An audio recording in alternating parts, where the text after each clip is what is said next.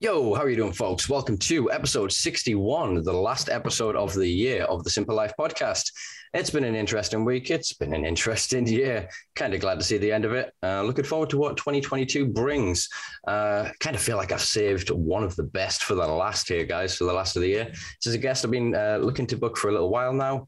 And they have thankfully managed to make a little bit of time for us.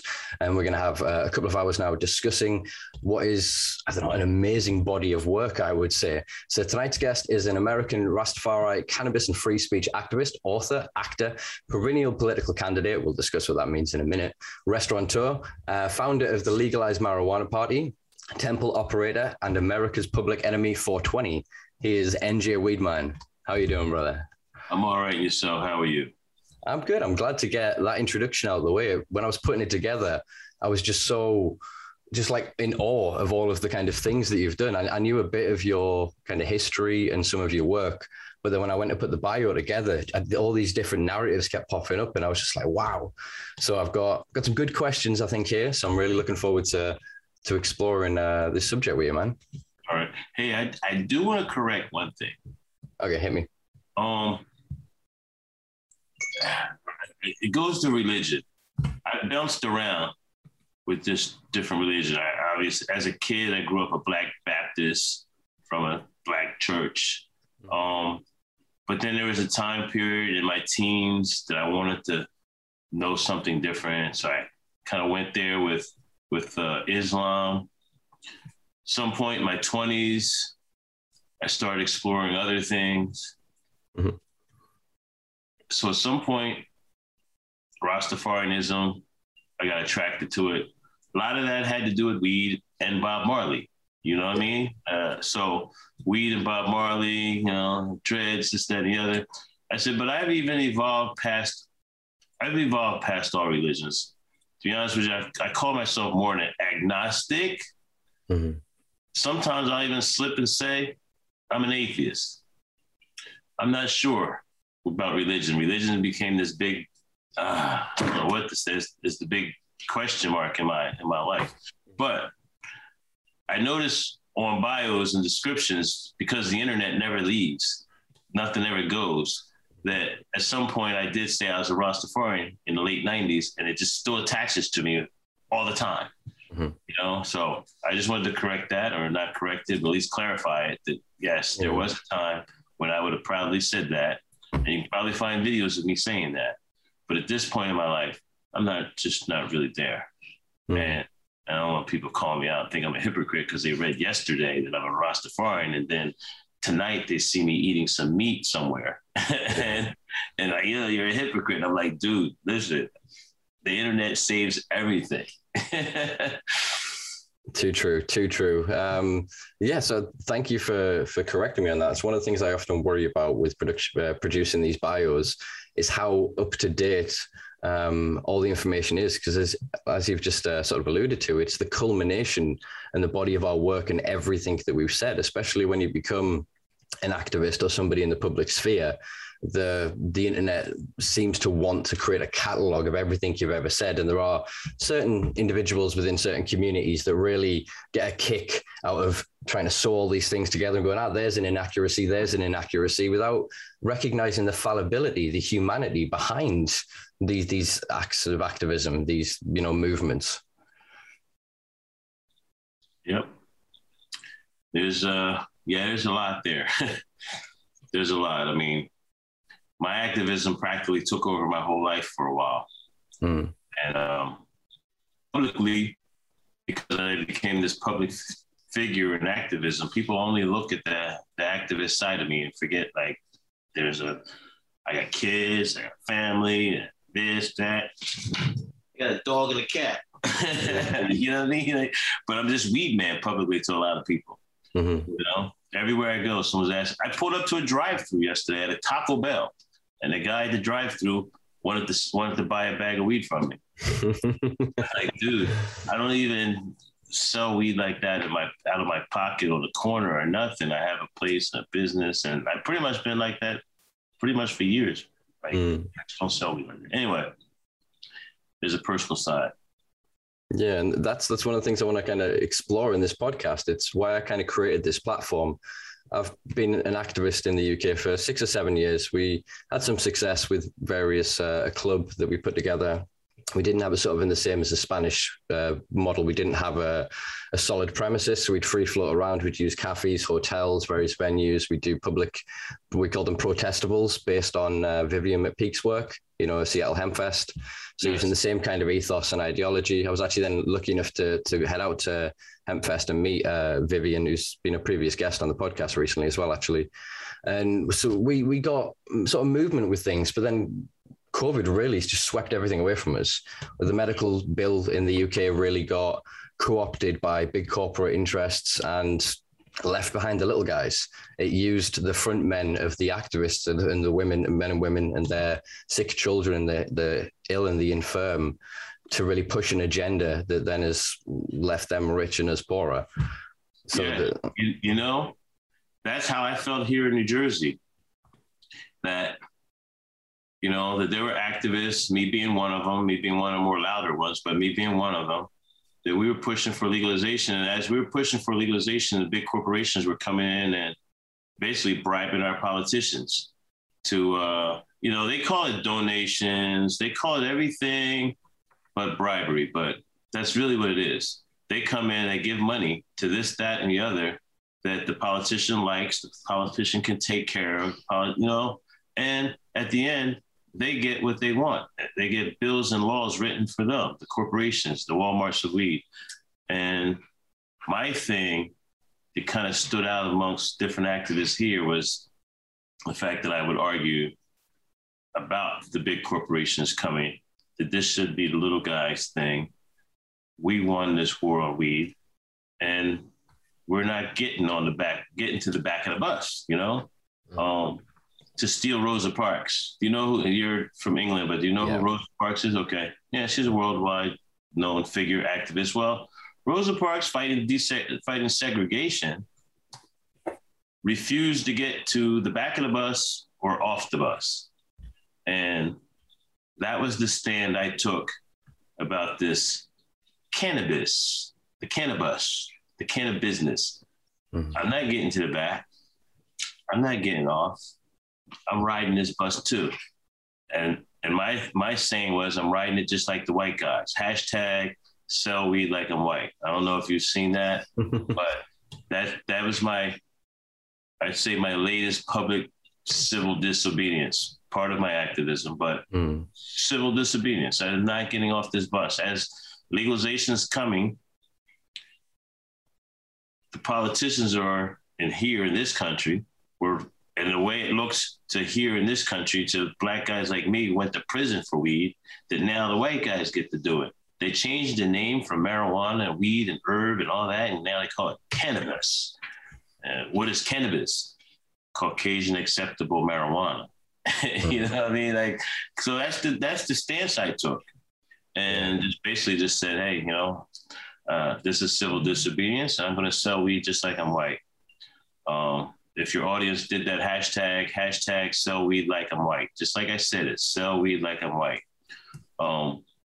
It'll take you to a body of activism work that I did on purpose to ensure that civil disobedience would be put on the internet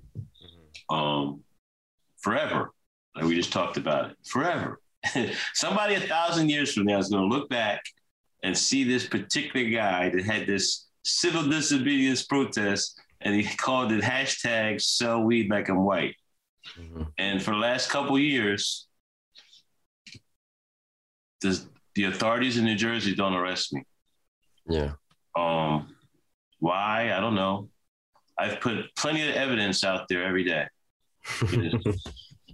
There's lots and lots of evidence that I violate the marijuana laws and I sell marijuana like I'm white. And now that sounds racist to some people. It sounds funny to others or radical. To me, it's effective. Civil disobedience is effective. I'm basically engaged in civil disobedience. I feel like my life got ruined because of the weed laws, so I definitely want to capitalize off the weed laws as they're changing. And I'm finding that that's not how the system was being played out, and I just refused to accept it. I was trying to be an example to others, so I needed publicity and press about it. So I ensured I had publicity and press about it. Used the internet, hashtagging, and sharing things. Even hashtag NJ can't get 12. NJ can't get 12 is New Jersey can't get 12. Talking about a jury. Go ahead, prosecutors. Arrest me, charge me, indict me. And then it's my turn. And I don't think you can get 12 people to convict me of violating these laws that you would charge me with. Whole jury nullification argument. So I've always been very prominent in talking about jury nullification too. So if you Google jury nullification, you'll find it. And that to me is also a form of civil disobedience. Like, go ahead, arrest me.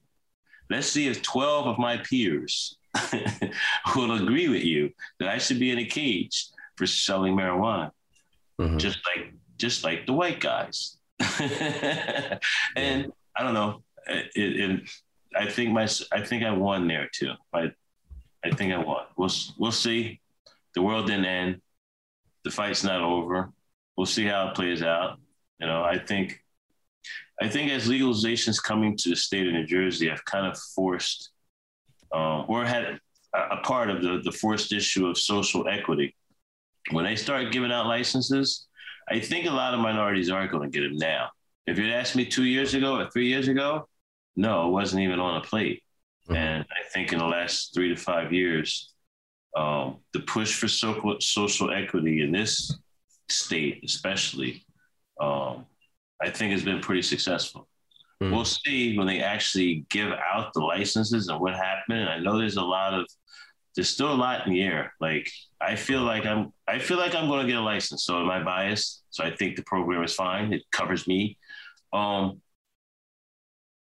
that's not even the reason why. I think there's going to be a lot of guys just like me. Yeah. No, I don't think it's going to be me. There's going to be a lot of guys. I see the application process is wide open. I think that there are opportunities. There are some people who aren't going to be able to fill out an application too. But I believe people who have a business sense in them anyway have already explored different other means of businesses. Even the street hustler, he can still add numbers really good. But anyway, these numbers, these applications, the fact that that people have 2 and 3 months to put it together, I think is helpful, and it doesn't cost a lot. Like, that was the fear before.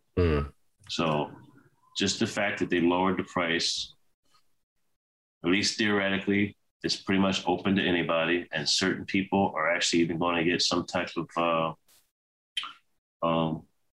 say on a point system, get a few points at the beginning. Who knows how it all works out, but I think it's a lot better than it was going to be. And the things that I was talking about, things that you can find in the state that I talk about publicly, about, the corporations taking over. I think that we're getting ready to have a different look. The state of New Jersey is going to have a different look in a year or two than a lot of the rest of the states. Yeah, man. There's quite a lot to unpack there. I think one point I do want to make that we might circle back to, just for audience sort of continuity. You've ran to restaurant now come dispensary, which I believe is it currently called The Joint, opposite City Hall, and is it Trenton? Yes, the state capital in New Jersey, Trenton, New Jersey. Directly across the street from City Hall is where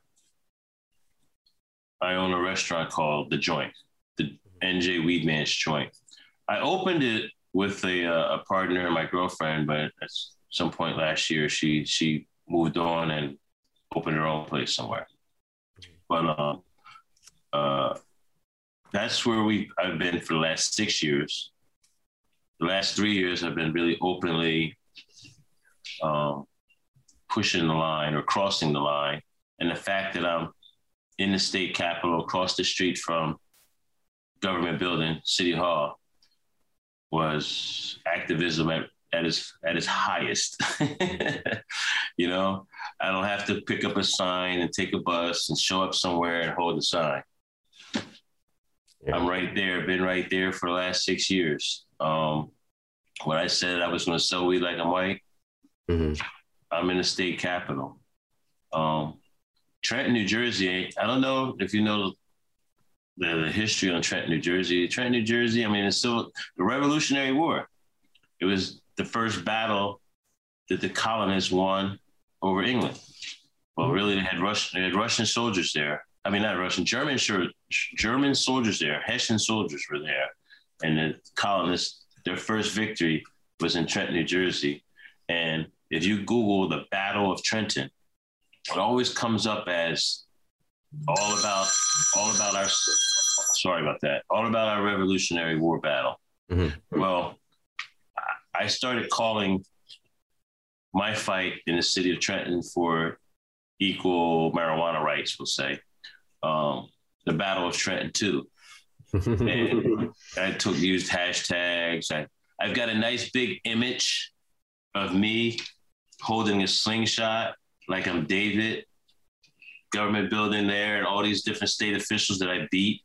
I have that on the side of my building, and I call that the Battle of Trenton 2. And again, publicity for the public, activism. I mean, you can be an activist and sit in your room and talk to your 3 friends if you want, or you can get out there and let as many people see and hear you as you can. And that's kind of what I always did.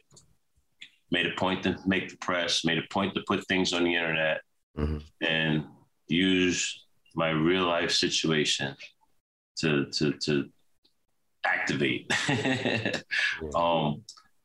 And the fact that you're from England, I've always been a big fan of William Penn, and at least his jury nullification arguments, we'll say, his right to a fair trial, right to witnesses, and those arguments that he had presented in England before he came to America. And yes, with anything now on the internet, you can find all kinds of dirt and things on people too. But he's like the godfather of jury nullification in the Western world. So I was always a fan of William Penn. So the fact that William Penn went to, say, the town center, I can't remember what it was called in England, in London. It's a town square somewhere. And that's where he did his protests and got arrested and the whole 9 yards, and fought for all these different things. He fought for freedom of religion, for instance. He fought for your Sixth Amendment right to witnesses and to face your accusers and all that. All that evolved over into American English common law. And our legal systems are based a lot on his case in England. So anyway, knowing that and being like a kind of nerdy history reader, I always knew that. So I kind of used William Penn also in my open court fights, and always would represent myself and always would, argue certain points of view, which were constitutional arguments. Not even being not about weed, not about pothead. So I always attracted those attentions, constitutional type of people too, and followed my jury nullification arguments, which also helped my weed arguments all the time too, because this is what I'm fighting for. People were like, this guy calls himself Weedman, but he's got a pretty good legal case. You know what I mean? I don't know. Maybe I'm rambling on. No, man. But yeah, I think highlighting there is the argument for, I would say, the true liberation of cannabis, which what I'm sort of arguing for is descheduling of it, the removal of it from misuse of drugs regulations around the world. So it's the same as sugar, tobacco, and alcohol, which kill infinitely more than all of the illicit drugs combined. Yet we have regulations and systems of governance in place, and you can pretty much fair play. You can get into the market You can't establish a new conglomerate or monopoly off from grassroots, but you can still get into the certain industries. And I think that's what I want to see within cannabis is true equity, is not a pay-to-play system, is not restriction based on class, based on ethnicity, race, geographical location, or any other arbitrary restriction.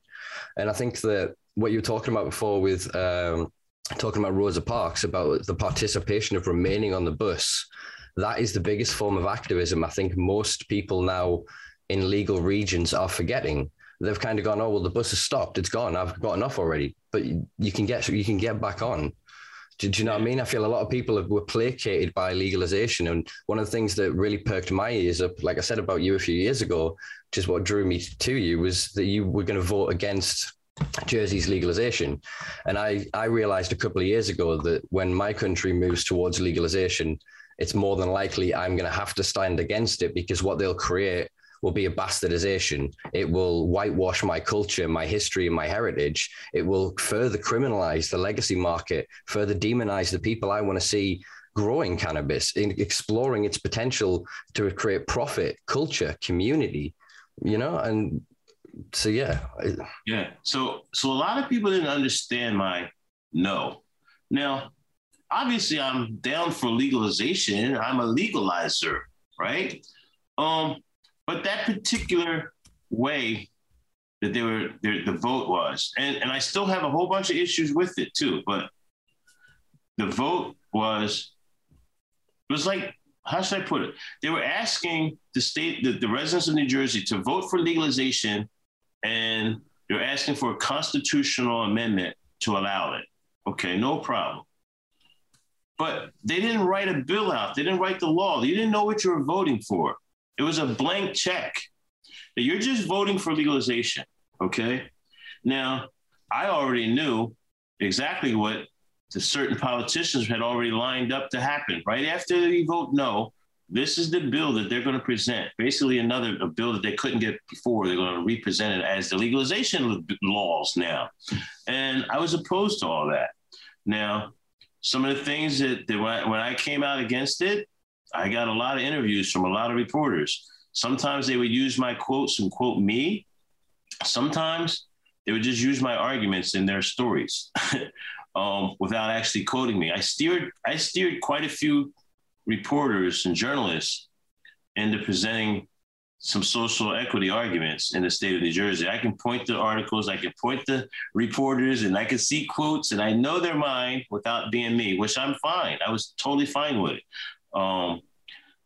But the social equity aspect of it, the little guy part of it, like I said, the state has actually tried at this point to put that in there. We're really not there yet. We'll know in a few months, but they did try. I believe, how should I say it? I believe what would have happened a few years ago, it just really would have been corporate cannabis. That's what would have happened. So I do believe this whole social equity, and this social equity is not just bringing a bunch of Black people in it. It's going to bring in a lot of white guys, white women that they weren't rich. They're not had a lot of equity either. I was in prison with white guys for the same thing. It was just more of us. It wasn't the fact that, the white guys don't get arrested for weed too, because they did. And I know there's a lot of white guys who want to get, that aren't billionaires or millionaires, who want to get in this industry too. And I think the social equity part, just the fact that it made them lower prices and make it more inclusive, it would include them guys too. So I think there's a lot of non-minorities, white guys, that are going to benefit from social equity arguments too, in the fact that, like I said, that, at one point it was just about these corporations, and these corporations were going to get everything. And the social equity arguments have changed all that, lowered things, which will include these guys too, even though the look of it is it's going to let a whole bunch of Black people sell weed. That's the look of it from the outside, but no. Oh, I mean, I think that one of the things that I was looking at that I appreciate about Jersey was micro licenses. So I think it was production or basically sales of less than £1,000 a month. And I thought that the pricing on that seemed about all right for collective sort of fundraising for communities. So one of the things that I have enjoyed, if not been slightly frustrated by, watching each of the individual states, I think we're now on 19, and reading the individual sort of models and watching them progress. Because Colorado versus Washington, the first two to go, Washington didn't go with homegrown. They went with a different taxing structure as well that meant actually less of their money went to lower incomes. So I think some of the northern counties of Colorado benefited quite heavily from the model without needing there to be too much of an inbuilt social equity. Whereas then as it's now evolved into places like Illinois, the idea was there, but then the execution is the opposite. So I was looking at Chicago's distribution of dispensaries, and there's still no Black or minority-owned dispensaries, despite the fact I think the city's Black population is 30-something% compared to a national average of 13. And then even in regions where the same sort of thing occurs in social deprivation, so not in race, the same thing happens. So basically, kind of no matter what the rules that they're putting in, it looks like from an outsider to me, they still find a way to win because they're still the ones who write the rules, as you were saying before. They get to argue in chambers, or change that to the wording of this. So the exact lettering means that in 2 years, we get to jump into that loophole. You know what I mean? It still feels like we're being given something back rather than we're taking it back. Do you know what I mean? Right. Well, you know, one of the things that I argue too, and it sounds radical to some people, I'm like, okay, think about this. Our politicians, shoot, I'm sorry. I thought I turned this ringer off already once. There we go. Our politicians waged a war, a drug war, and that's both the Democrats and the Republicans. They waged a war against people. They called it a war on drugs. And some people were damaged in that war. Some people were in prison. Some people are still there, damaged societies, screwed up whole neighborhoods. Anyway, this is what was waged openly. And then they lost, at least to weed. I feel like I was a victim of that war. I was, but you know what? I also feel I won, and people like me won. There never would have been a day that marijuana, cannabis disappeared and the government could say, hey, we won our war against weed. That day was never going to happen. It was a failed effort, failed war, and it damaged a whole lot of people. I was damaged. Lots of people like me were damaged. It was a real war. Well, in most wars, most fights, the winner gets to divide up the spoils of war, right? Mm-hmm. Come on, man. I mean, I can't think of a war where the losers still get to divvy up everything. No. So that was a public stance I took too, that no, hey, my side won. We won this war on drugs. Guys like Senator Scutari in New Jersey, who's a politician, and he's been in the weed industry or the weed legalization argument for a long time, but he's still a Democrat. He's still part of the war machine that destroyed us. He's still like, okay, so you realize you lost and you're trying to negotiate a surrender. And to guys like me, that's how I look at it. We won.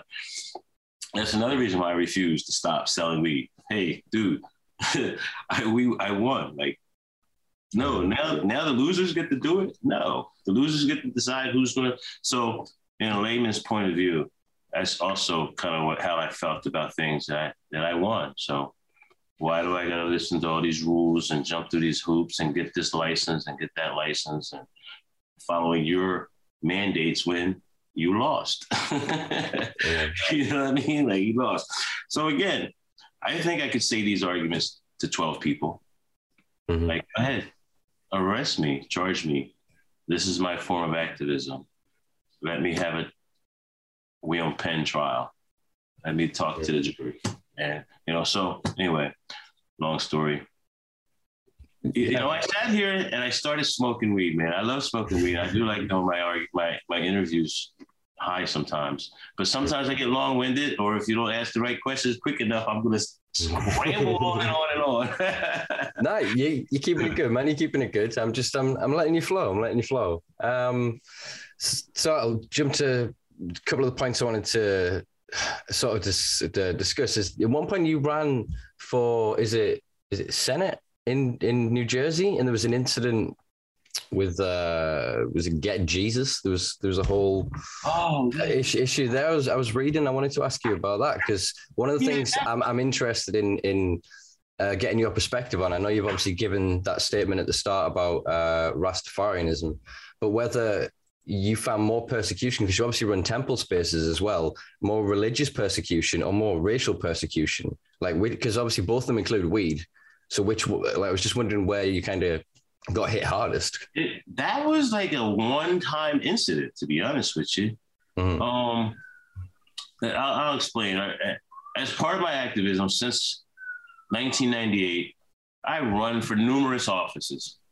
I never expect to win. I make no effort to win. I just get my name on the ballot.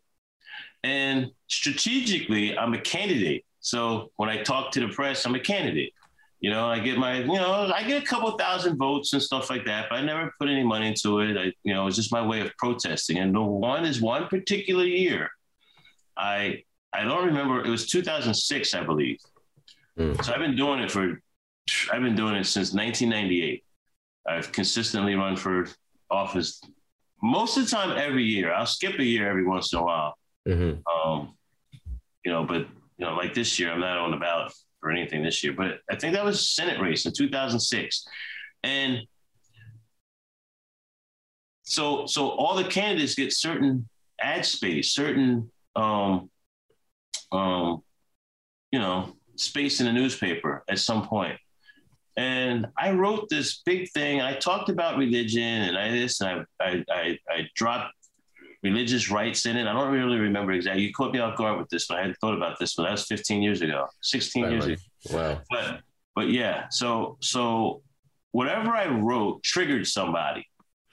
Somebody who lived near me was offended at something I wrote. That's what I believe. Or I was talking about weed. And I was talking about weed in a religious sense of the word. I brought up Rastafarianism. I brought up religion. I wrote whatever I wrote. I remember I wrote something. Mm-hmm.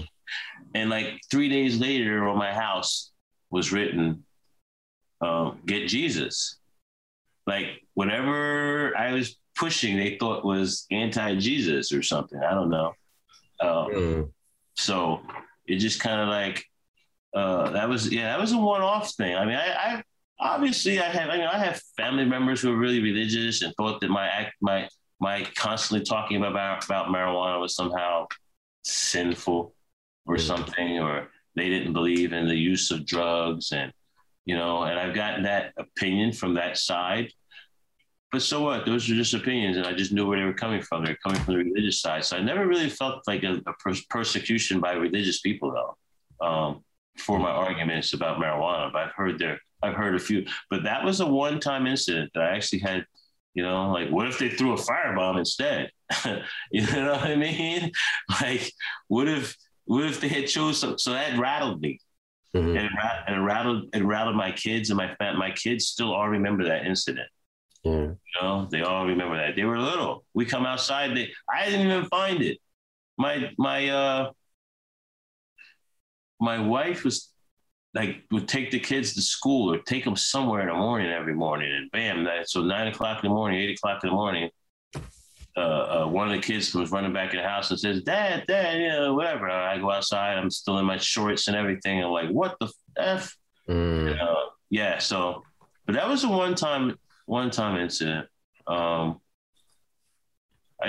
think I've had, religious people opposed to some of the things I've talked about, but I never took that as any type of religious persecution. It's just in line with their thinking. They're resisting something that they think is wrong, which is cool.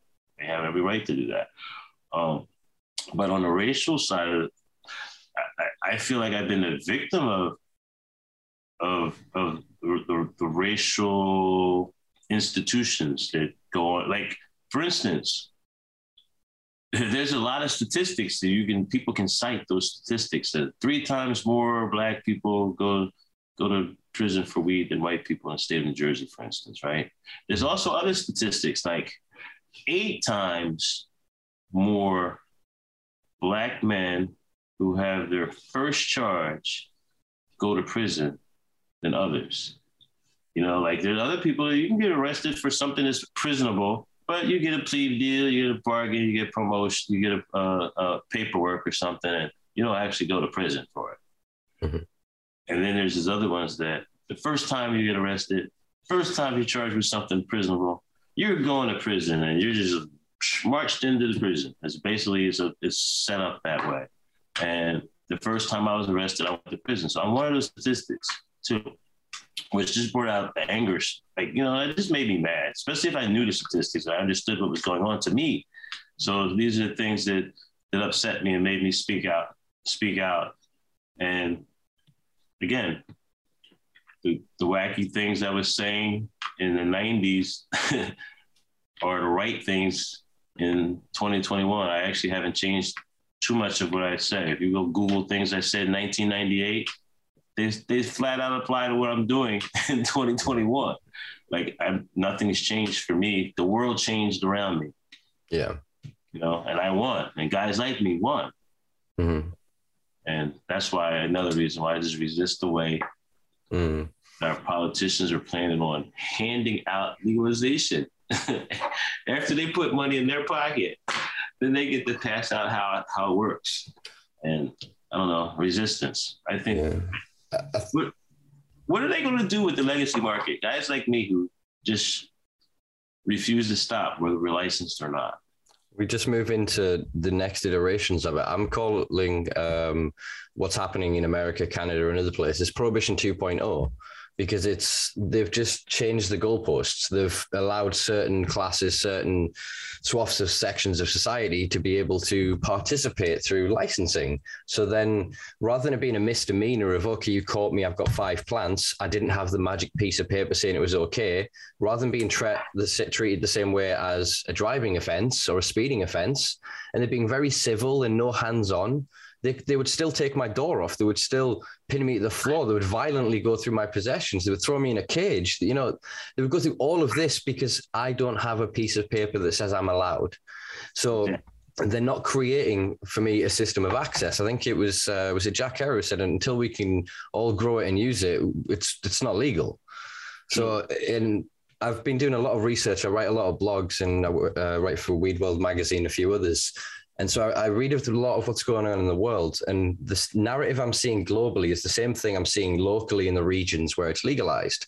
And it's almost like a form of localized and global colonialism.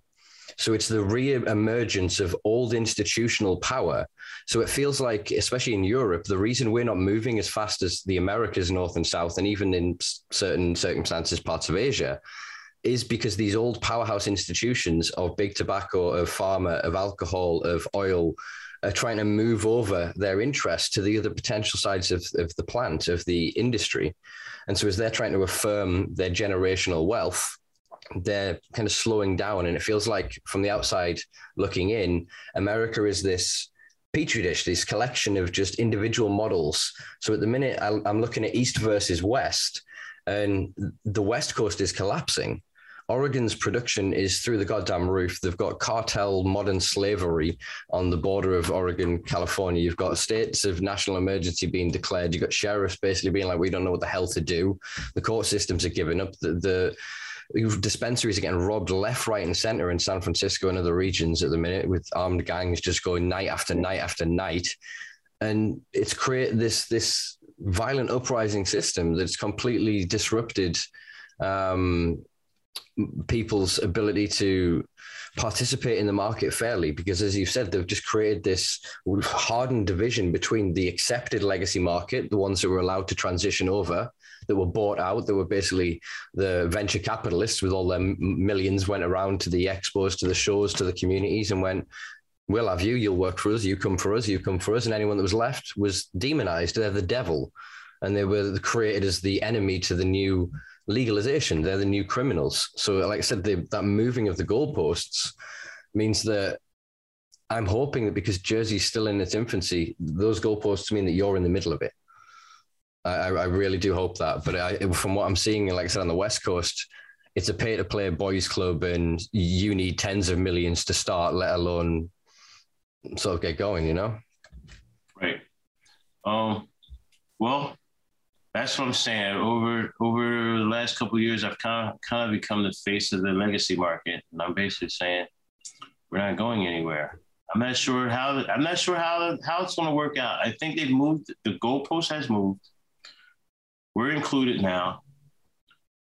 We'll see how far it actually goes. As far as like I said, they're making rules, and these rules are still excluding a lot of people. And here's another thing. Like I told you, not only did we win the war, imagine this: in urban neighborhoods, there's never a shortage of weed.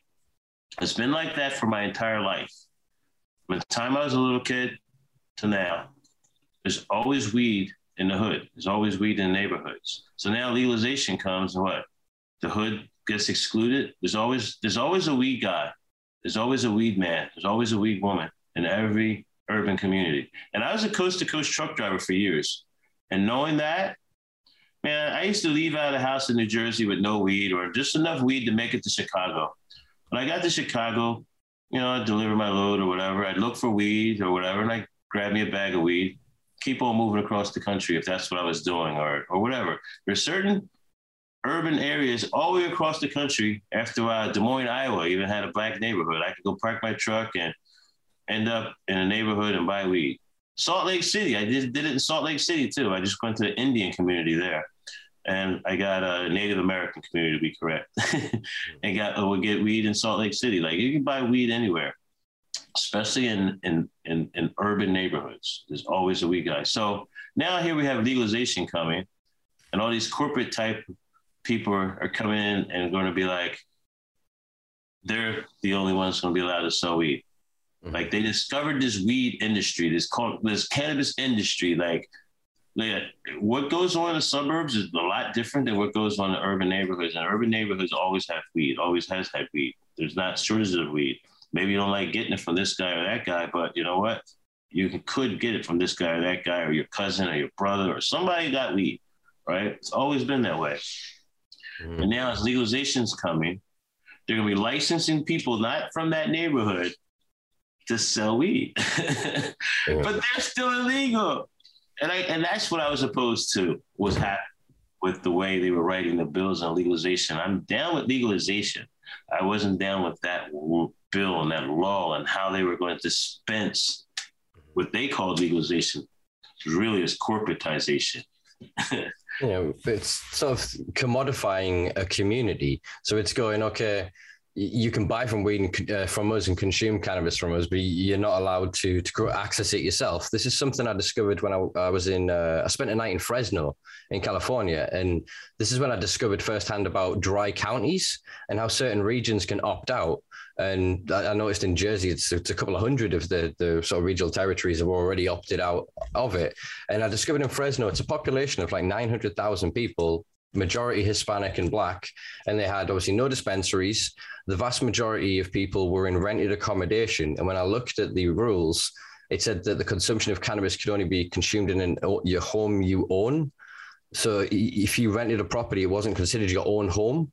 So there was the landlord could kick you out because you're smoking weed. Yeah, so the language of it was so fucked up. So I had to drive out of county, go back to a motel, and then basically what I did the whole time in America was some motels, if you got caught, you just paid $250 and you paid the smoking charge. You didn't care if it was cannabis or tobacco; it was a smoking charge. So then going through that, really discovered this discrepancy of this two-tiered system that's been created, and I think that no place is this more emblematic than on the internet, than the fact that, as you say, we're criminalized in the real world for how we interact with cannabis, but then we're censored and still deemed as enemies of the state when interacting on social media, when building our own platforms, when, even discussing certain narratives, we're expected to talk in a certain way in order to get airtime. If you say something that's controversial or challenging, unless it's challenging to their narrative in a way they want to publicize that, they'll just silence you. Right.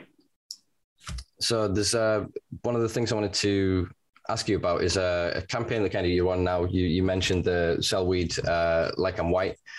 Another thing that you want at the minute is I saw a press release of yours where you were saying that you now see Instagram, which I suppose by extension is now Meta, Facebook's Meta whole thing that it's going through right now, its changes, as an equal enemy to the FBI or the DEA. Could you sort of explain that a bit more? All right.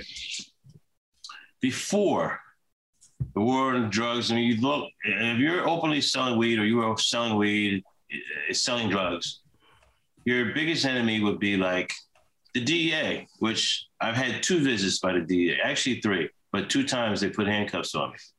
All right, so now the world changed, and the FBI and the CIA and the DEA could care less about weed.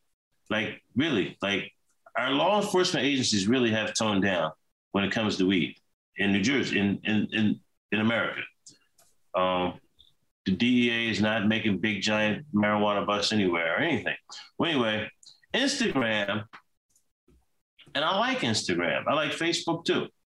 But Instagram has a big blaring hole in social media. And, I know other people have complained about it too, but especially celebrities. I think, at some point I have to say, I guess I have become a celebrity. So I have all these people who just fake me online. They're just fake Weedmans everywhere. And no matter what I do to Instagram, there's nothing I can do for them to help me or to get them on the phone or anything. And these people are faking me to the point where they're ripping people up. You know, while I was talking to you just now, someone sent me an email that they got ripped off by my boys. This is what they say, by my boys. Like, what? But people are using my image. They're setting up fake pages all over Instagram, and they're selling weed, supposedly. They're scamming.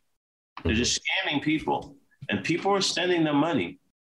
And then there's a percentage of the people realize right away they got scammed using my face. And then other people think I scammed them. Yeah. You know what I mean? And I usually don't know that someone got scammed until they're mad at me. Like, I don't know. Like, all of a sudden, like this guy just emailed me just a few minutes ago saying that I scammed him. I ripped him off. I don't know where he's at, where he's from, Yeah. And some of them show up at my place and they want their money back. And then if they don't get their money back, then they want something in return. And I'm like, dude, I'm not just going to give you anything. Even if they realize they got ripped off, they still somehow think that I should help them out and I should give them money. I should whatever. And then that even gets them mad. Some guys, like, dude, I had nothing to do. Why would you send somebody $2,600 to some email, like some goofy, non-me type of cash app? Yeah. Or PayPal account that doesn't even have my name on it. It would have some other goofy thing, and they would send them money, and then they'd be mad at me when they realize they got scammed. Mm-hmm. And then some, like I said, there's even a percentage of them, even after they realize they got scammed, they think I should help them or give them, and I feel bad for them. But I'm sorry you got ripped off for $2,600, but no, I'm not going to give you 2 pounds of my marijuana to cover it. No, I'm sorry. No, right? And they get mad. So anyway, and people get mad in America is a dangerous thing because there's like 400 million guns here. And it's so easy. I know people have been shot and killed for less than $400. So, right. People are getting ripped off for thousands of dollars. Mm-hmm. And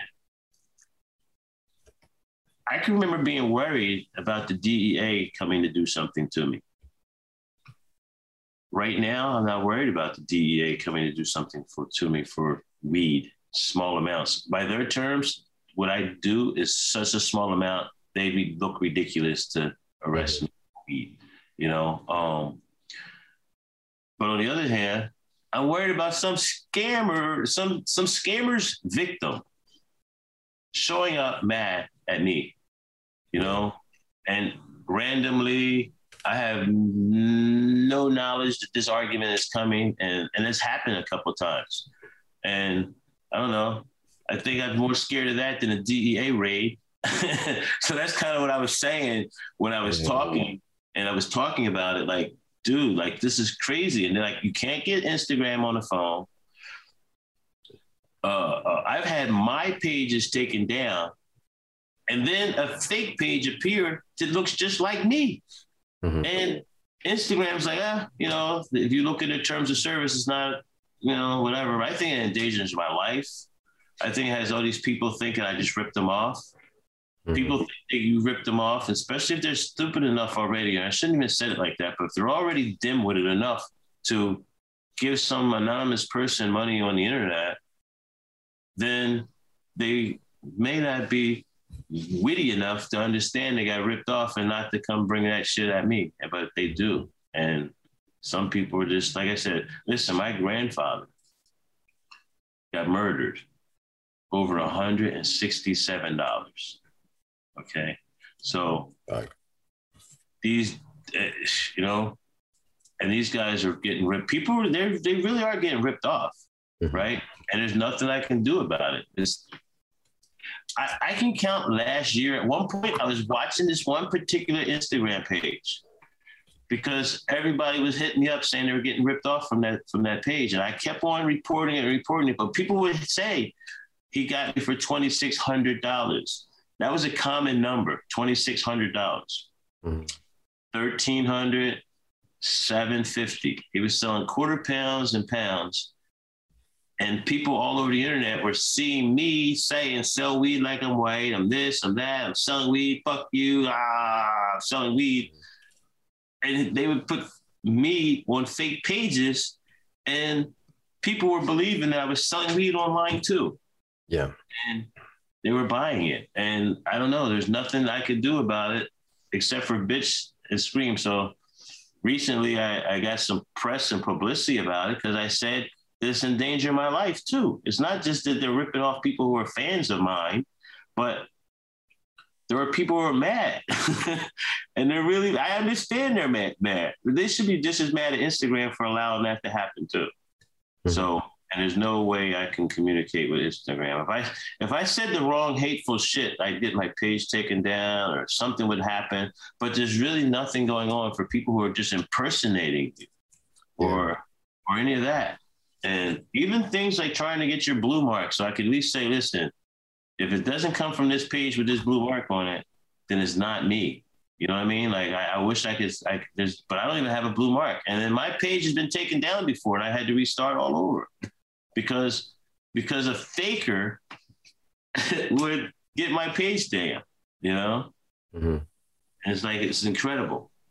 And I don't know, on Instagram, you know, their policy is, oh, well, you agreed to our terms of service, and our terms of service said any fucking thing in the world could happen to you and not our fault. Yeah. So you can't even sue them because they said, hey, anything can happen. But straight impersonating you online, straight, like there's ways, me as a layperson, you should be able to like log in somehow, maybe using your same IP address or something. You can't use these other, you know, like, I don't know. I'm not Zuckerberg or what's that guy's name? Adam Masari for Instagram. I'm not those guys, but they have teams of guys. If that was their mission, that they would stop that type of stuff from happening, the scams, the whole total scam world. It's like if you want to create a scam, just put it on Instagram. Somebody on Instagram will fall for it. Instagram allows it.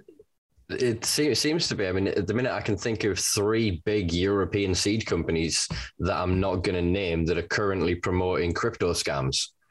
They're on their timeline, they're in their stories, linked back to the same hacked thing. We're in an interesting time of almost Wild West, where the technology that we're provided and the gatekeepers that are supposed to govern it are only ever one step ahead of those scammers. So the scammers then come up with a new way around it and a new loophole. So they're jumping on top and they're playing this constant game of catch up because they're forever chasing profit and interaction and attention over their actual intention of what their product could do. So there's obviously been the big scandals of the damage what Instagram and Facebook is doing to society at large, to individuals' kind of self-confidence, their worldview, skewing them politically, really creating these really sinister echo chambers. And you mentioned the blue tick verification before, but that doesn't really give anything, because then once one of those accounts is kind of there, it almost gives more of an incentive for people to create scam pages, and there will always be those kind of scammers. So there needs to be more protection there, more of an open mechanism, like you say, for accountability, that if you are a public figure, if you are someone who is obviously and legally connected to that identity, you should be able to own that identity in the digital realm in the same way you would in the public sphere. Like if somebody dressed up as NJ Weedman and was wandering around Jersey trying to sell weed to people on the street, you wouldn't get done for that. They'd go and arrest that guy. But because we're in a digital realm and right, you live as NJ Weedman, anyone can put on that facade. And until there is some distinguishing line between that, like you say, you are at risk of any comeback for that, because they don't know where the fake NJ Weedman lives. They don't know what territory or region. I mean, I'm in the UK right now, and I could literally, my Instagram banned page goes on for about 2 minutes of solid scrolling of fake accounts. Honestly, even now, probably half of my followers still on Instagram right now are just the scam accounts, because they keep coming and going. I watch my numbers fluctuate by sometimes hundreds a day as people come in and out of these accounts, and then Instagram has a clear out every now and then, and it'll ban a load. And it's crap, because that's just on the personality, the persona, celebrity side of it, as it were. On the brand side of it, if you are connected to the right, let's call them cartel, because that's what they are. But if you're the right subsidiary or a right associate of a certain conglomerate or big player, you will have no banning at all. You will be able to advertise infinitum, show up on millions of timelines. Your products will be, proudly displayed. Whereas then people are getting their accounts scrutinized for just showing cannabis, for even sometimes showing just a leaf. Right. So how do you find sort of shadow banning? And you obviously said before you've lost your account a couple of times, but do you find that you get penalized for the way you use the platform? Yes. I am absolutely shadow banned. I can't buy any ads. I can't do any of those type of things.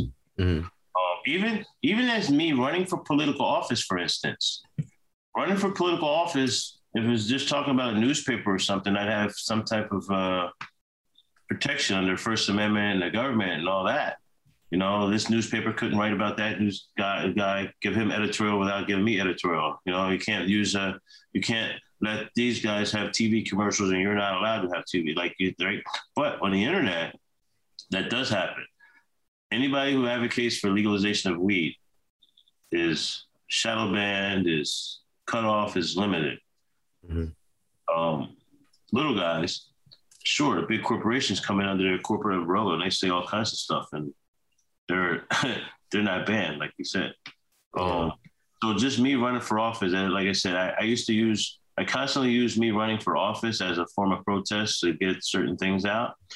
So I watched in the 90s, every newspaper had to bow down. I'd win all my arguments. Not that the newspapers were bad, but different things. I got into debates. I did all these things because I was a candidate, a legitimate candidate, even though I had quirky arguments and things like that, they thought, but I still did I dotted my I's and crossed my T's and mm-hmm. got on the ballot. And there were certain things that would work, would have to have. But now the world didn't change. The first time I ran for office, for instance, 1998, I was the only candidate that ran for Congress in the state of New Jersey at that time that had a website. Nobody took the internet seriously at the time. And all right, so So now it's just everything's on the internet. Everything, sometimes it's not even worth it to put things on TV. If you want to put a commercial on, just get it on the internet, get it all over the place, let it go viral, make something quirky, do something and get everybody in your town sharing it. Works better than spending $500,000 at Comcast. And if you don't have the money, then so be it. So anyway, everything's on the internet now, unless you talk about weed and they kind of restrict it. And there's actually probably a couple other topics that they do that too. Mm-hmm. But yeah, so basically as the internet has evolved to me, it's also became this big, huge place that censors you too, even though I've had a lot of success getting famous. Basically is really through the internet more than, spending a whole bunch of money. So I have my goods and bads, but right now, this particular press release you're reading about me calling Instagram worse than the DEA, because times have changed, and that's just one of the bad things about it to me. I suppose, like you were saying before, that if the DEA or whoever comes for you and you end up in a court, you can then go to trial by jury and you face 12 of your peers. Who are your peers at Instagram? As you said before, you can't get on the phone. I mean, we watched this during the big purge that happened a few years ago when YouTube, Facebook, Instagram went a bit crazy. They cut off some accounts with millions of subs. They took out some huge names around the world. And then some of them just appeared back, but only certain ones, and only ones that then so happen to be useful to brands. They happen to have certain partnerships and paid sponsorships, and they gained reciprocal traffic between certain accounts. So it was, again, beneficial to that system. And it feels like a big thing I've been discussing recently, and I did an hour-long presentation at the UK's largest cannabis event recently at Product Earth, talking about corporate co-option, in saying that they knew they were going to lose the war on drugs. So what they've now done is gone, okay, we can't eradicate drugs. That drug-free world promise we gave in the UN in the 80s, never going to happen. Reagan and everyone else can turn over in the grave. This is not going to come to fruition. But what we can do is we can control the economics of drugs. So rather than there being liquidity and cash and assets owned by the enemies of the state, those that are currently oppressed by the state, they could then make them consumers and customers, and then so further asset strip them, take more of that while their wealth, while giving them the illusion of freedom. And I feel like social media now has given us that perfect veil. So most of us then look at it and go, look, there's cannabis everywhere. But they won't then, as you said, they're only ever seeing one narrative on cannabis, which is this corporate whitewashed, weed is only good when we produce it. If you produce it, it's dangerous and bad. But, you can really enjoy our stuff, but don't do that other stuff. And there is this two-tiered narrative that is appearing. Like you're saying, you spoke of before about the legacy market. We're just going to become, I don't want to use the word, but effectively terrorists. I can think that they will move to a point of going, we have offered you every opportunity to take part in the system. You can be a medical consumer. You can be an adult consumer as long as you buy from us. You can have your little social gathering as long as it's limited to this amount and you don't make this money. And there's no real participation or profit share in the system. It's the illusion of freedom. It is that defined Prohibition 2.0.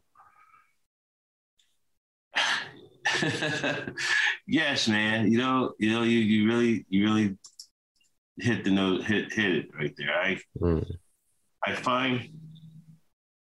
agree with everything you said. I absolutely agree with it all. As legalization comes, there's going to be a lot of people who are still going to be, they're just going to be demonized because they don't fit the new legal, corporate, structured distribution system that they're going to set up. I don't know. So what do you think, if at all, is kind of an antidote to that, because a lot of us and a lot of people I've spoken to, not just on the podcast, but I guess personally over the years in different regions around the world, home grow is kind of the cure to that?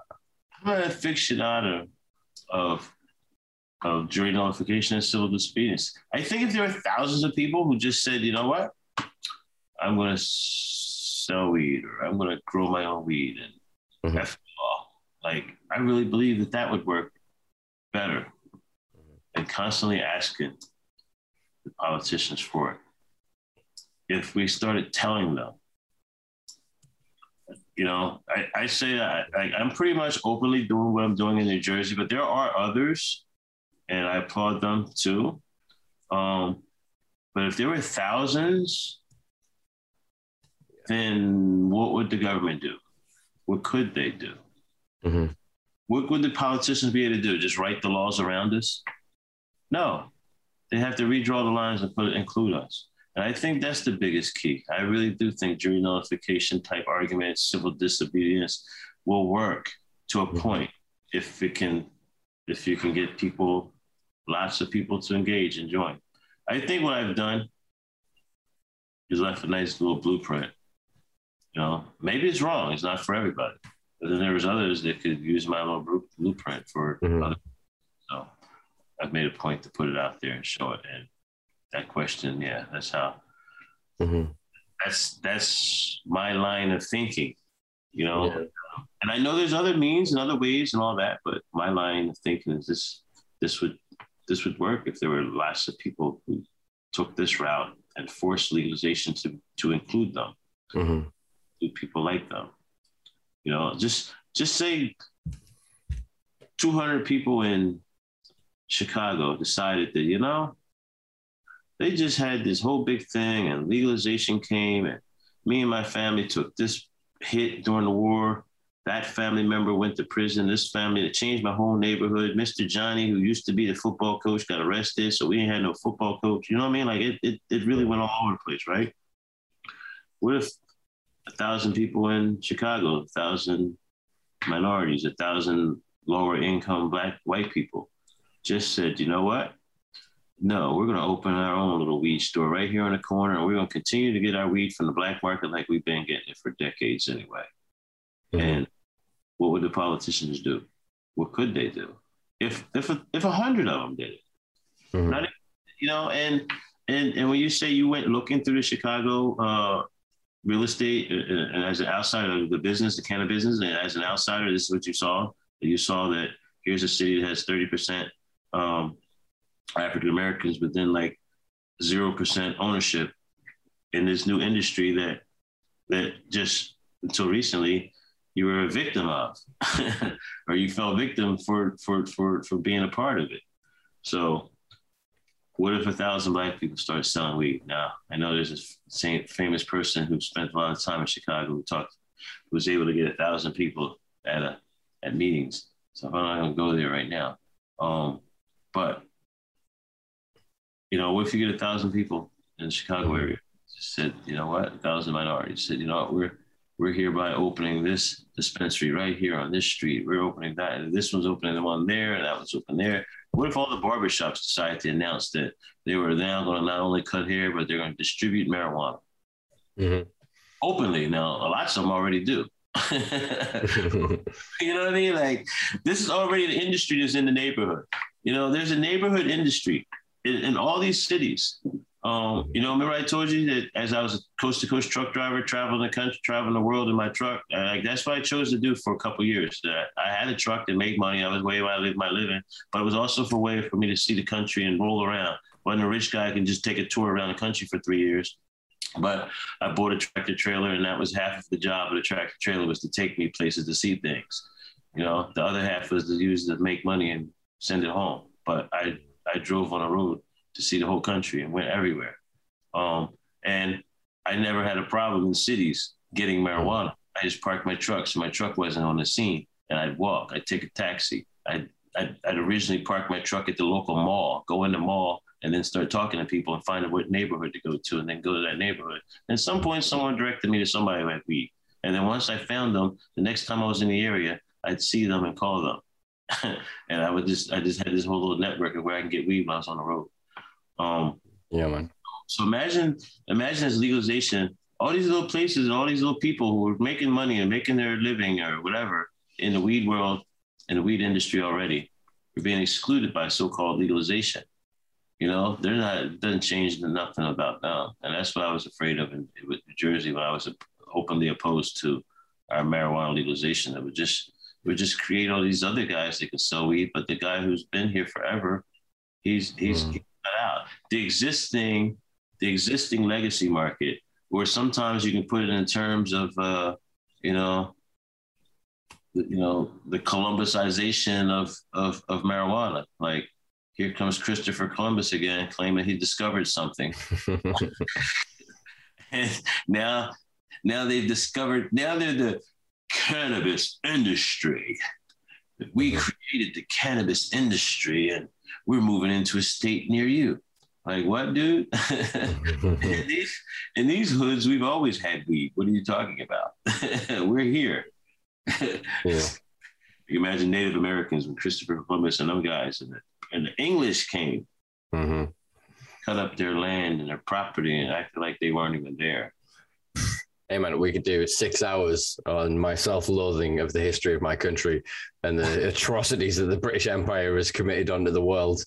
I often joke about it because it's actually cannabis that enabled it. The ships that sailed around the world that we created slavery and the sugar trade and all the rest of it, the sails were cannabis. The ropes were cannabis, the lacquer, the oils on the lamps, they took the seed for nutrition. It was a staple that you could pay your tax in this country. It's so intrinsically woven into our history, and the modern world looks the way it does because of the fucking trade of it ran by the British from the 1600s. Most of the countries that are shaped today are in some form of warfare around drugs. It's always been about controlling the international trade, and it's only really the past 20, 30 years that they've kind of had to go, oh shit, we would make more if we control both sides. So if we control the illicit market and we control the legal market, so then they get social control. It's the analogy or the image that comes to my head is the legacy market, the people like yourself that have then fought to open that door. They walk through, kick you out into the rain and lock the door behind you. Yes. And that is what this new legalization is. And so one of the missions that I'm on, I guess, with speaking to people around the world is to try and find this commonality, because it is a common narrative I've found in every region that I've either visited or spoken with people in, that there is a corporate version of cannabis that is coming, but it is not going to liberate its victims. It's going to create lifetime customers. We'll be allowed to celebrate their brands and wear their iconography, and share their products and create an identity around it. But we won't be able to do the same with ourselves. We won't be able to. I'm not giving up on that. Nor should you, man. That's what I think is the plan and the plot. And I think it would happen if no one said anything. I think I'm one of them guys to say things about it. So I don't think it's going to be the easy walk in the park. I think that's what I'm trying to say. I think this happened in New Jersey. Sorry, you said walk in the park and your dog went, what?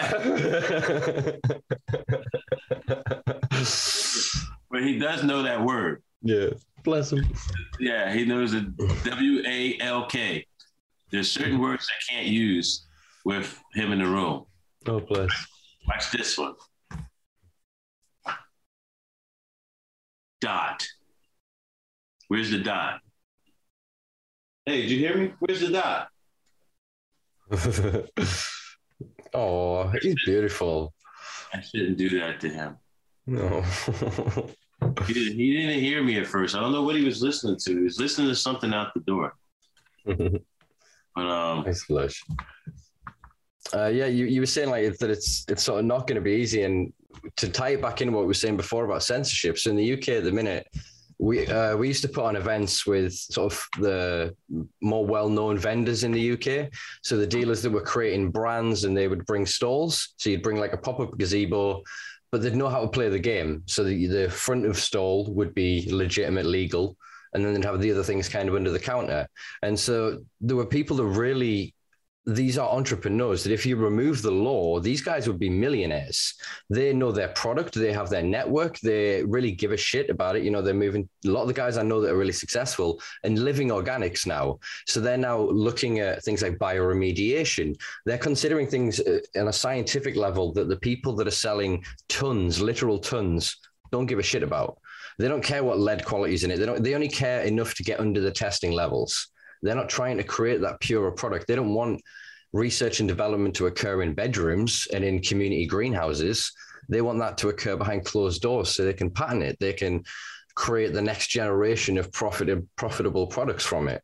Whereas I think one of the things I really resonated with what yourself has done, with the way you sort of used the temple space and allowed people to come and have the smokeouts and everything else, is you were really in celebration of the culture of cannabis consumption.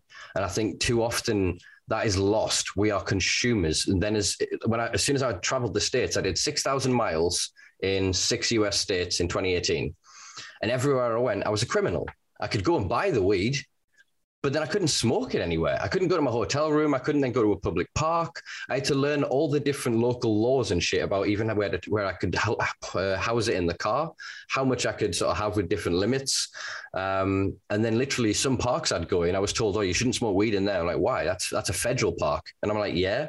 And like, yeah, they'll arrest you federally. Whereas you go smoke it over there, you'll get arrested locally. And I'm like, what? And so learning all this nuance of these restrictions that they have put in place, that if you own that land, yes, screw you off, so you can't even step on my property. Whereas if you are then homeless, even, I can't imagine what the life is like there. I see quite a few pages I follow that give like joints to the homeless and stuff like that. And I know there is a big cannabis consuming population there, but they are forever criminalized in a region where they are saving up money to go and buy weed legally, that then they can't consume. They can't, do you know what I mean? It's such a paradox. Yeah, the drug laws. I used to go to, in Philadelphia, go to the Liberty Bell. It's called Independence Park or Constitutional Mall. That's like 2 or 3 different names, that whole little area downtown. And that's controlled by the federal government. So there was a time when me and a guy named Patrick Duff used to go down to the federal property to have protests there, to bring federal attention. And I don't know, we were idealistic, we'll say. And again, totally dealing with the federal system. Most of the time, for small amounts of weed, you'll never deal with the feds. Mm-hmm. You have to be caught on the federal park, which happens a lot, actually. People go to the park and they don't know the difference, and they're smoking on a federal park and they get different charges.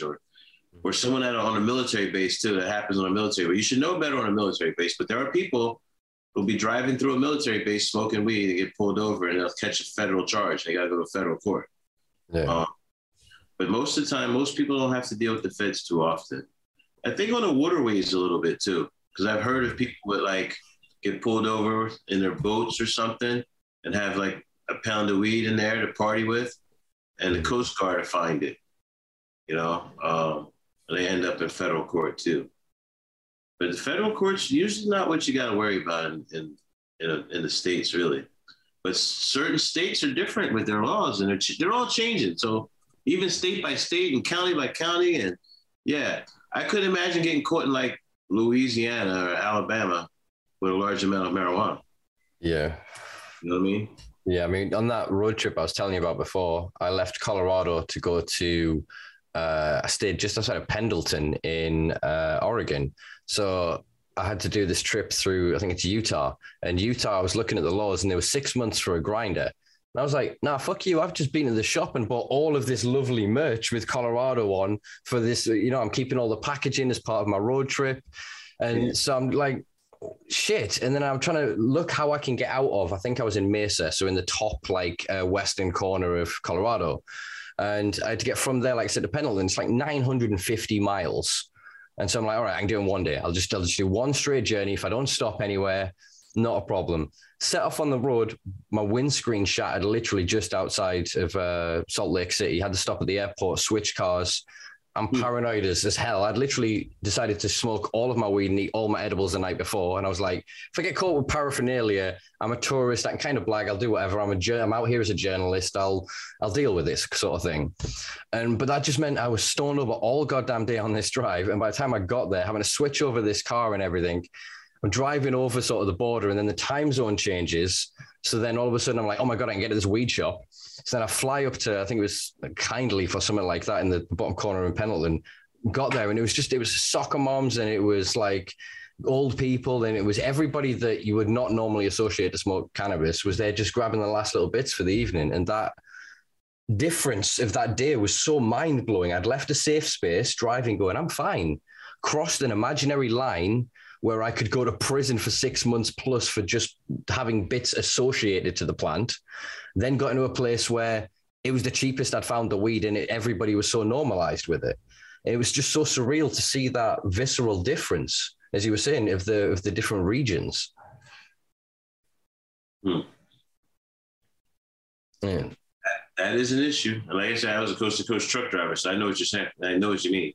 Yeah. So, I mean, one of the things that I wanted to sort of ask you about is Jersey. Obviously, Jersey is still sort of working most of the model out as far as I'm aware. But do you know if there's a move towards a regulated homegrown market? No. There's a movement of people who want it. There's activism for that. There's a couple politicians that say they're for it, but nobody drawing a line in the sand trying to get it. They're actually opposed to it. If you ask me, it's because the big corporations have already bribed their politicians to be against it. So, there's an image I sent you. I don't know if you can see it. Do you see that image? I sent to the chat. Which one is it? Sorry. There's 3 of them. I'd say number. Oh yeah, I've got the meet and greet one. Oh, that's the mural. What I'll do is I'll edit these into the cut. Yeah, that's cool, man. Yeah, that's the wall on the side of my building. So if you see those images, that's me with the slingshot and all that I was talking about across the street from City Hall. I call that mural right there. I call it the Battle of Trenton 2. And it's on the internet as the Battle of Trenton 2.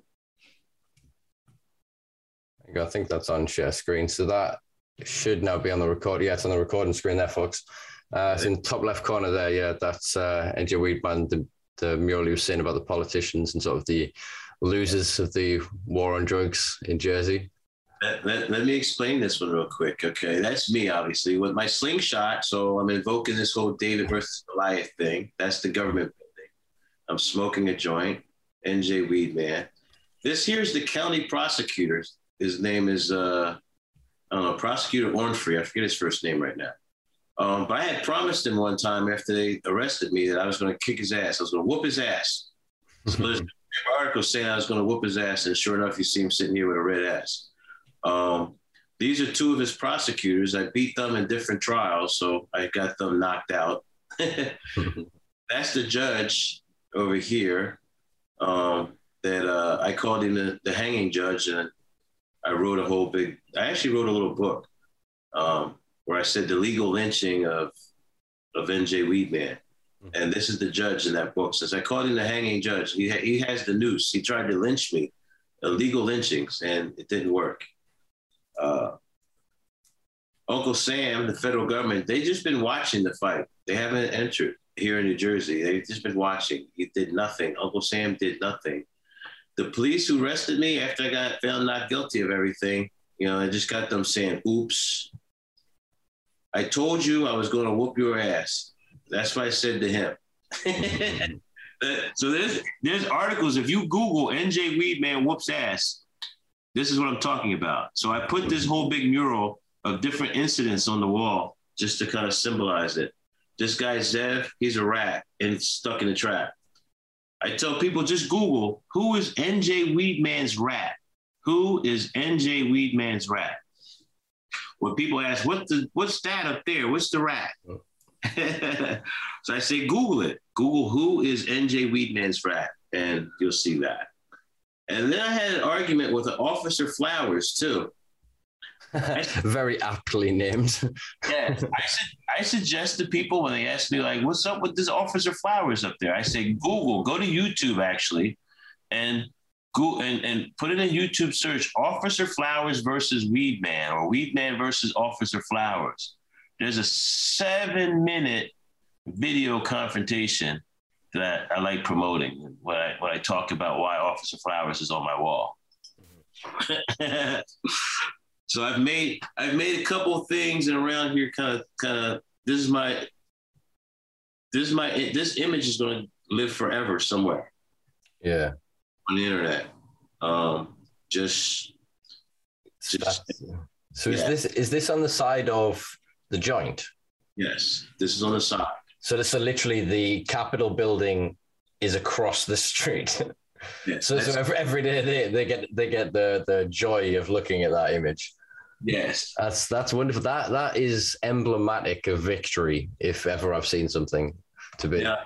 Now I tell you, when I first got here in 2016, that administration was opposed to me, didn't like me, had different views. Mm-hmm. By the way, it was the Black administration, Mayor Jackson's office. And Mayor Jackson's office basically launched a police campaign against me, which I'm still suing the city for that.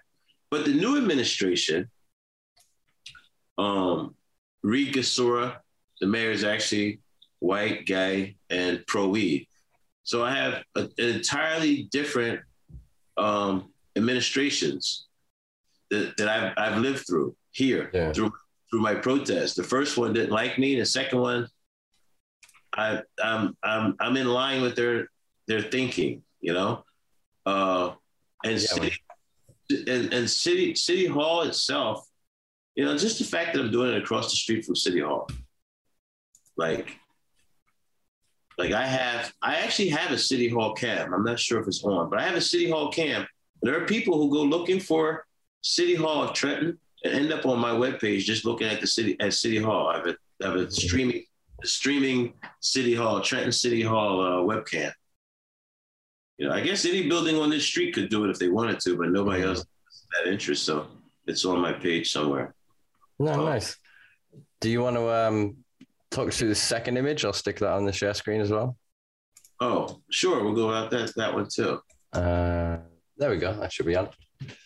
Yeah, this is in the beginning of the COVID epidemic. People were wearing masks, so I had my mask on. I did this as an image. This was part of my hashtag, sell weed like I'm white. If you look on this particular picture right behind my head, it's NJ can't get 12, saying that was the jury nullification image. But there's one that says hashtag sell weed like I'm white also in this picture. But I was selling weed. The governor at the time had announced that weed was essential, so they weren't going to close the dispensaries down. Well, I made this whole big story write-up that since weed is essential now, and there's only these limited amount of ATCs that were covering just the people that were medical marijuana patients, me as a black market, I was going to dispense this essential material to whoever else needed it besides those people that were getting it through the government regulated ones. And this is one of the things I used this image to say, yes, we're open. I'm selling weed. My little protest, NJ can't get 12 and sell weed like I'm white. And I did depict on the other side, these are all politicians in New Jersey.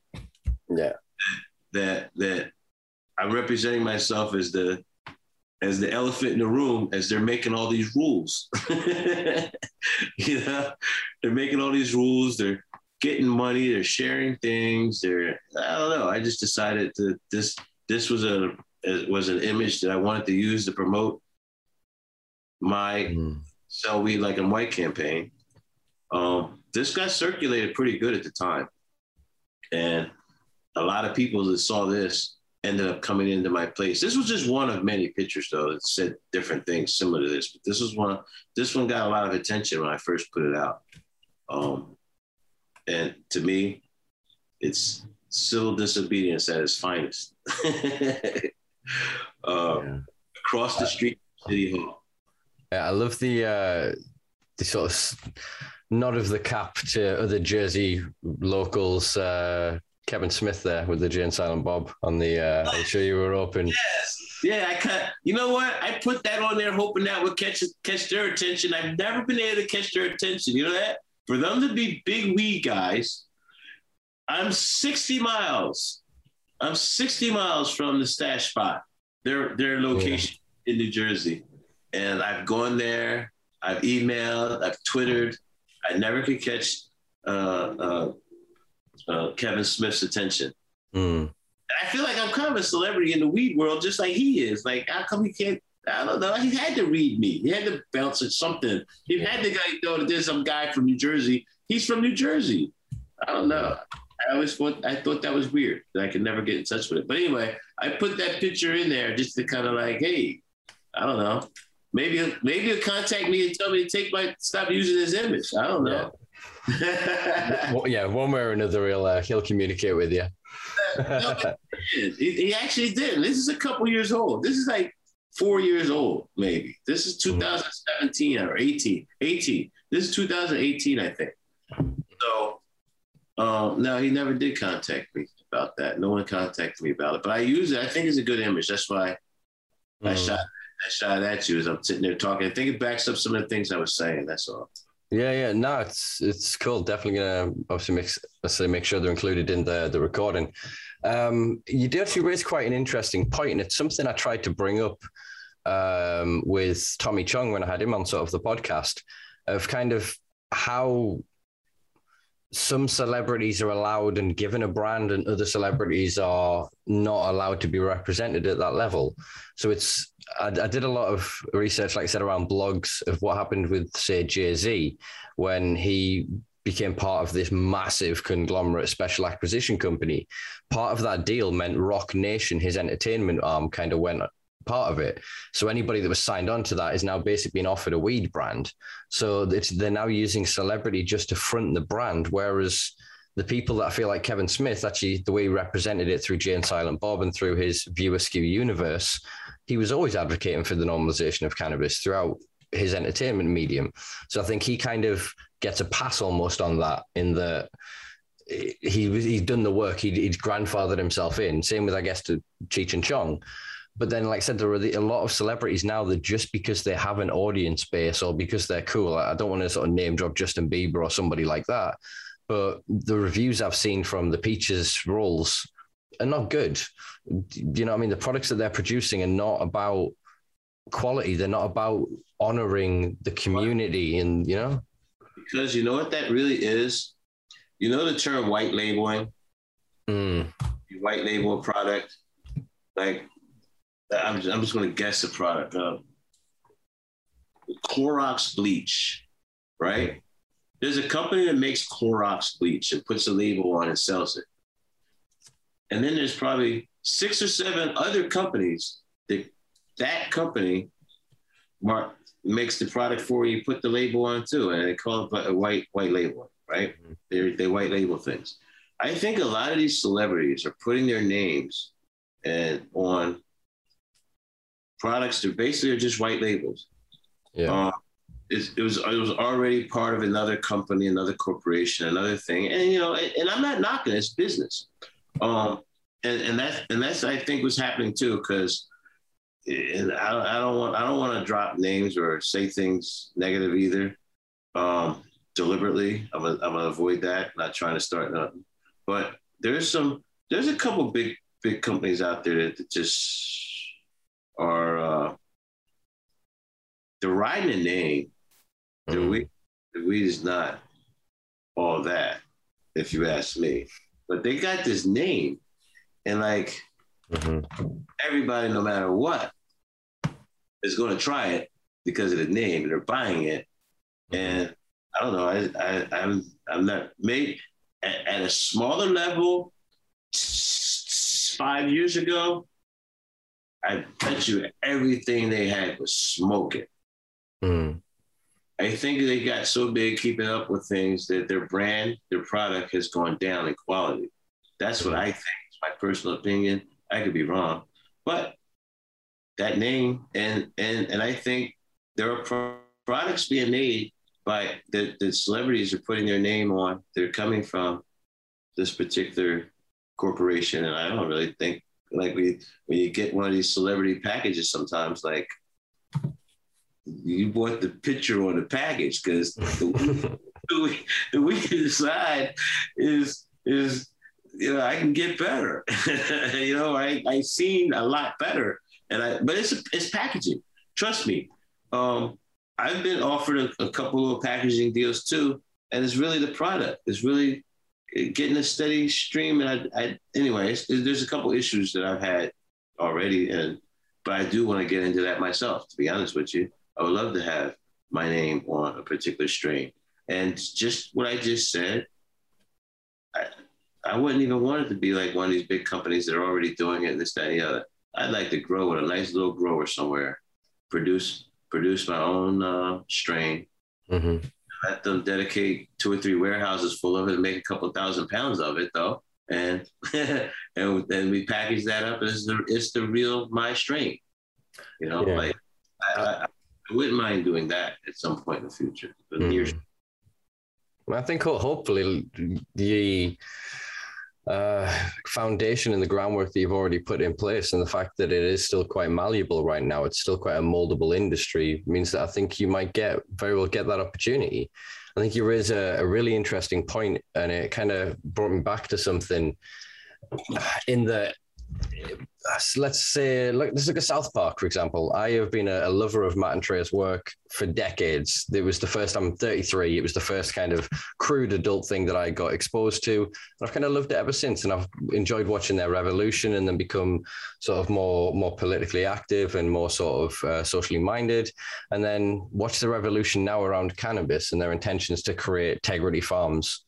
And kind of harken back to what you're saying about this unnamed brand X, we shall say, that once you arrive to a certain level, the product doesn't need to be anything at all. As long as there is a product, people buy it to be seen with the packaging. People buy it so that others see them consuming it. People buy it so that they're included. We have this FOMO that marketing generates, and the machine of something like South Park is so prevalent and powerful nowadays. Like I said, that they don't need to create a product that stands on its own. And I think actually a globalized cannabis model won't stand. Even if you take clones from the same cultivar and you get it grown in the right environments across the world, there's still going to be variants. I think the local micro production, that's how you get real specification, real perfection of certain cultivars. And I think that's what's going to really give the legacy market its opportunity to exist in this. Is we don't want to be the Starbucks of cannabis. We want our own little piece of the pie, and we want to operate as part of a network of others that are seeking to do better, not to cut corners and make cheaper products, but at any cost rather, but to make better products at a cheaper price that is better for the environment, for the ecology, for the community. The only thing is I want to be one of the Starbucks of cannabis. I want to be that little guy who has one little business. Like the guy who started Starbucks started with one little Starbucks in Seattle, I think, right? Seattle. And I can't remember. And, I can't even remember his name. I just know his storyline is like cute. So I wouldn't mind. To be honest with you, I don't know if you know that. I actually, at one point, was calling my place Weed Bucks in a deliberate attempt to catch some publicity when Starbucks resisted it. And I did. I got the letter from Starbucks, the cease and desist letter. Mm-hmm. Cease and desist letter basically got put into a press release and sent all over the place. The next thing I know, the whole world was writing about how Starbucks has sent a cease and desist letter to Weedman. And I got publicity out of it. But I don't know. I think we should force our way in, man. That's bottom line is we have to force our way in. I think if there has to be a Starbucks of cannabis, I think it should be from the legacy market that it's owned. Yes. I mean, Starbucks could announce tomorrow that they're in legal states that they're offering cannabis infused lattes. And guess what'll happen? They will have lines out the door longer than Chick-fil-A. Oh boy. Imagine if Chick-fil-A started using the first page of the Bible one day. And said all seed-bearing herbs are good. And hey, wait a minute. Does that mean cannabis? Hell yes. Let's put that in our God chicken. Let me stop before I bolt the lightning hit me from Chick-fil-A. Next time I ride by a Chick-fil-A. So you segue quite well onto a question I did want to ask you is, obviously you had a restaurant, and as far as I'm aware, Jersey are looking to then ban edibles or cannabis infusions that are similar to food. I can't remember the exact wording. It's quite awkward wording though. Listen, that is so funny. Every time I read anything about the fact that they're going to ban edibles, come on. People have been making brownies forever. You can make brownies. Oh, you can buy our weed, but you have to smoke it. You can't break it up and make edibles with it and let your neighbor eat it. Like, that is so ridiculous. Like, how do they even think that power exists, that they have that power? And if they had that power, would 12 people put you in prison if you broke that power? If you said, challenge that power, like, you know what? Yeah, I make brownies every week with weed. And I distribute it to my neighbors who all want it, who all ask me for it. I don't know. But yes, technically in the state of New Jersey, they made it legal, and edibles are illegal, whether they're brownies or somebody's gummies, they're illegal. Does that include CBD products as well, or any of the hemp-derived cannabinoids?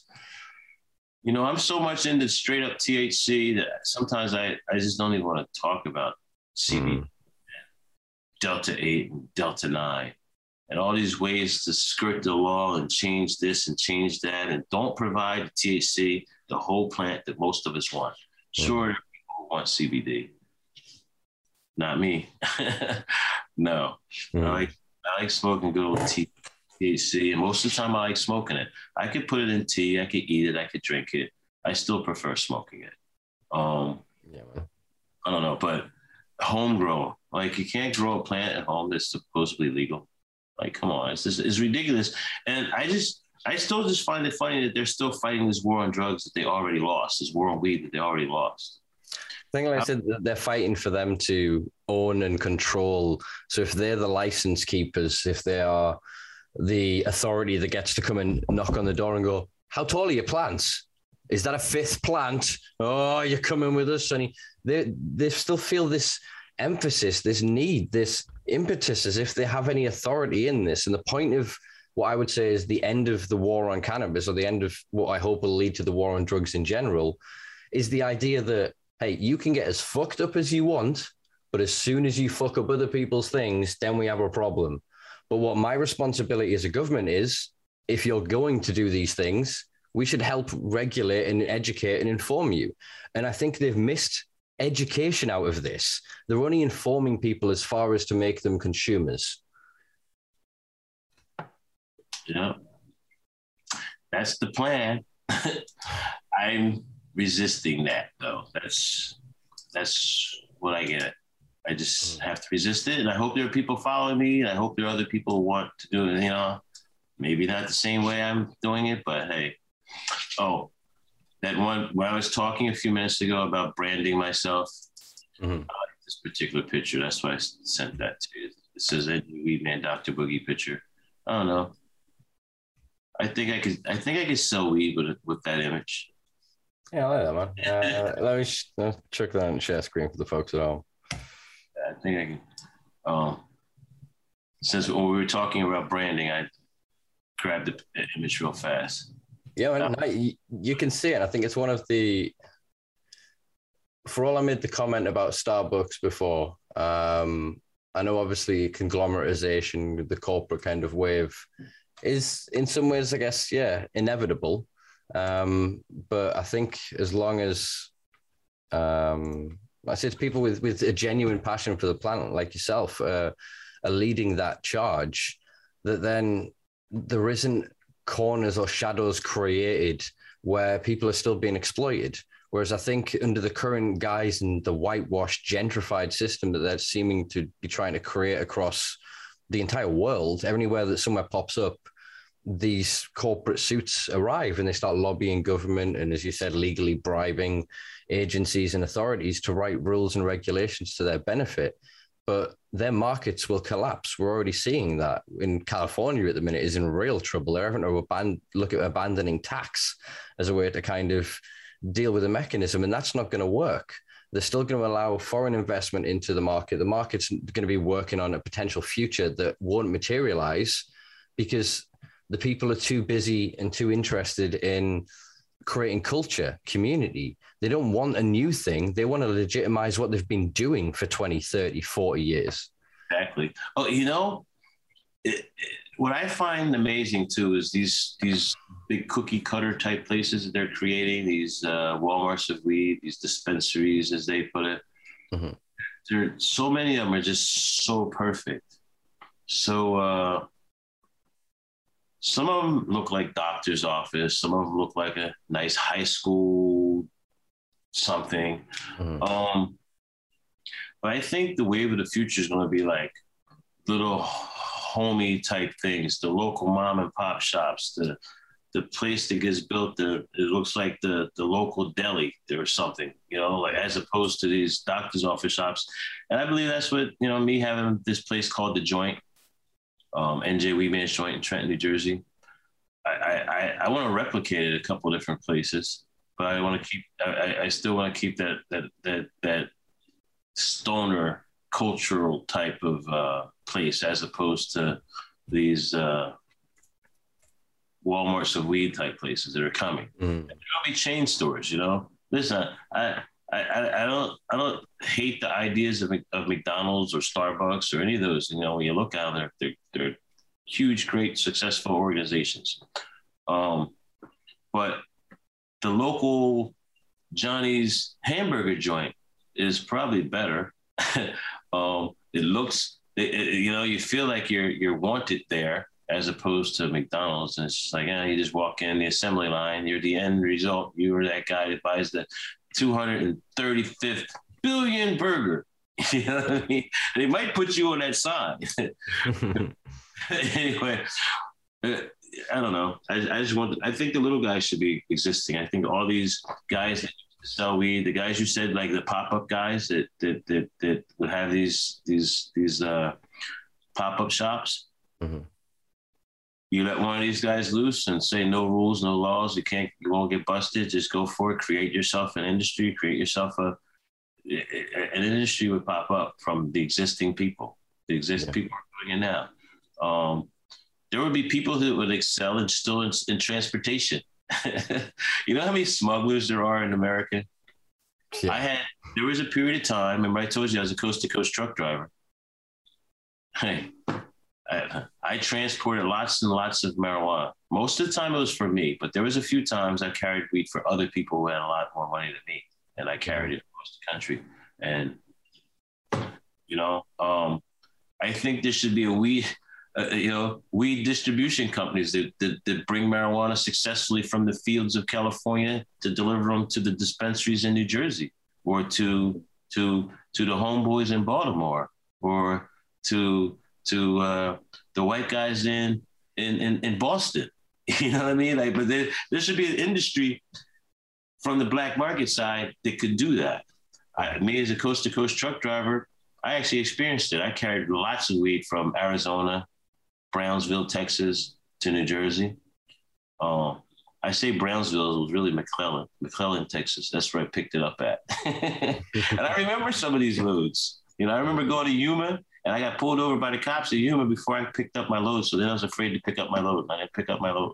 I was, as a coast-to-coast truck driver that had my own cash, I could just buy loads of cabbage or cantaloupes or different produce in those towns along the border and transport them to New Jersey or Philly or Boston to their produce markets and sell it. Sometimes where you're on the way across the country, you sell it. Other times you get there and you basically go through some of the brokers and really sell your load. And if you had cash, anyway, guys who do that also can mix things in with their loads. So I kind of mixed a few things in with my loads from the border areas of Arizona and Texas a couple times. But that would be viable. See, I told you I had a couple of run-ins with the DEA. But that's a legitimate. If legalization was really legal, then let's get the guys from California where they have all this weed, and they go to Oregon. They have overabundance of weed there, right? Yeah, and they've created their own system with Oregon. They have allowed Oregon as the only state that's allowed interstate sales. So they're already doing that for their people and their network. So like someone like Curaleaf in 107 dispensaries can basically do what the fuck they want. But then the guys who actually went to prison like yourself and that have then built the foundations that they've come along and gone, is it ready? Yeah, Blanc. We'll take their money. And it's that I think is becoming a more apparent narrative to the people who are informed. And I hope that, as I said, that because Jersey is still quite in its infancy, that it's not going to be California in 10 years. Do you know what I mean? And I think with people like yourself at the helm, if they give you a license and they actually let you participate, I think you will show them a model of access that will rally these corporate vultures that are just there to impoverish the neighborhoods that their war has already destroyed. Right. And I find it to follow the rules. I don't want to say anything that would be used against me later,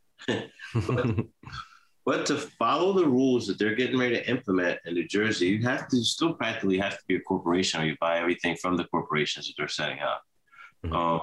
I think there should be a free market. Why will people have to buy their weed from the monopoly the government is allowing to be set up? The free market, it's already existing. Again, here's that whole thing about it's existing.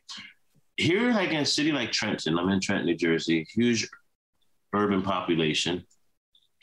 Nobody in this city ever runs out of weed, unless they can run out of money. They don't have the money to buy any weed, but there's weed. There's always weed. I can go to Camden, Atlantic City. I can go to all these cities, and there's weed there, and they're existing, and there's an industry already there. And to acquiesce to this new industry, there's all these creators, Christopher Columbus industries. I don't know. It takes away a lot. It takes away a lot of what. I lost my train of thought there, guy. It's all right. It's all right. Lost my train of thought, or where I was going to end that with. Sorry about that. That's all right. I think we were sort of saying is that the system is going to continue to evolve and grow anyway. Oh, I hear what you say. I'm sorry. I go no, hit me. To be legal in this new industry that you say, you hope I get a license. I'm hoping I get a license too, right? But I can foresee issues with being legal for others, even like me, to be in. The selection of marijuana I have now is better than any of the selection of any of the marijuana I see coming out of any of the dispensaries, the legal ones. They're usually limited to how many selections they even have. Whereas the black market dispensaries or pop-up shops, there's dozens upon dozens of flavors, strains, indicas, sativas, chocolate bars, candy bars, mushroom bars, like the product line that the black market has so far passes the product line that the legal regulated dispensaries have. I find as legalization comes to New Jersey that I hope there's a whole lot of law breaking. So the black market side gets their product, there. Yeah. And again, a lot of that, again, I think I said it like a joke a few minutes ago, kind of, but even transportation companies, black market transportation companies would be successful. Imagine a guy could say, yeah, you want 50 pounds of weed from Portland, or you want 50 pounds of weed from Seattle? Just call me and my guys, my delivery guys would get your weed there in 3 days. And East Coast guys would buy that, I think that should be legal. I think there could be little guys that the startup cost for something like that, a couple good sized Ford Ecoline vans or cars with hidden compartments. I don't know. But just like they got guys out west that make money transporting the weed. Transporting the money for legal dispensaries because they can't put it in a bank and stuff like that. And they have large amounts of money. Same thing with, I think if the federal government stood down and they were able to make coast to coast, FedEx of weed, Weedex, call it Weedex, Yeah. Now watch somebody steal that. Watch tomorrow I see someone got a LLC for Weedex. If it's not one already, someone's going to make one tomorrow. Weedex, and they just specialize in transporting weed. Will we come to that point one day in America? Those type of companies will exist, and will they big giant conglomerates that get in there? Will DXL start doing it, or will it just be some dude with a couple vans, gets a couple clients? Next thing you know, he's made his first million. Yeah. But it's interesting. Looking at the UK currently, we have a prescribed system where about 10,000 people get sent cannabis in the post. So they get somewhere 30 grams to 60 grams. And so these are all private courier services because they won't use the British postal system. But the British... You have it. What I was thinking, what I have to have. Yeah, so there's now virtual clinics being set up. So you go on a Zoom call like this with the doctor, you pay 50 quid. You go, I've got ailment XYZ, send them a little bit of paperwork. They then give you a prescription. You can then shop from these clinics, but the cannabis you're getting is being imported from Canada or Israel or Australia. And so it's the carbon footprint is ridiculous. Bear in mind, the UK last year in 2020 grew over 100 tons of cannabis, which we exported because we're not allowed to sell our own product back here in the UK. So they've created this such a fast system. I thought we had some goofy laws.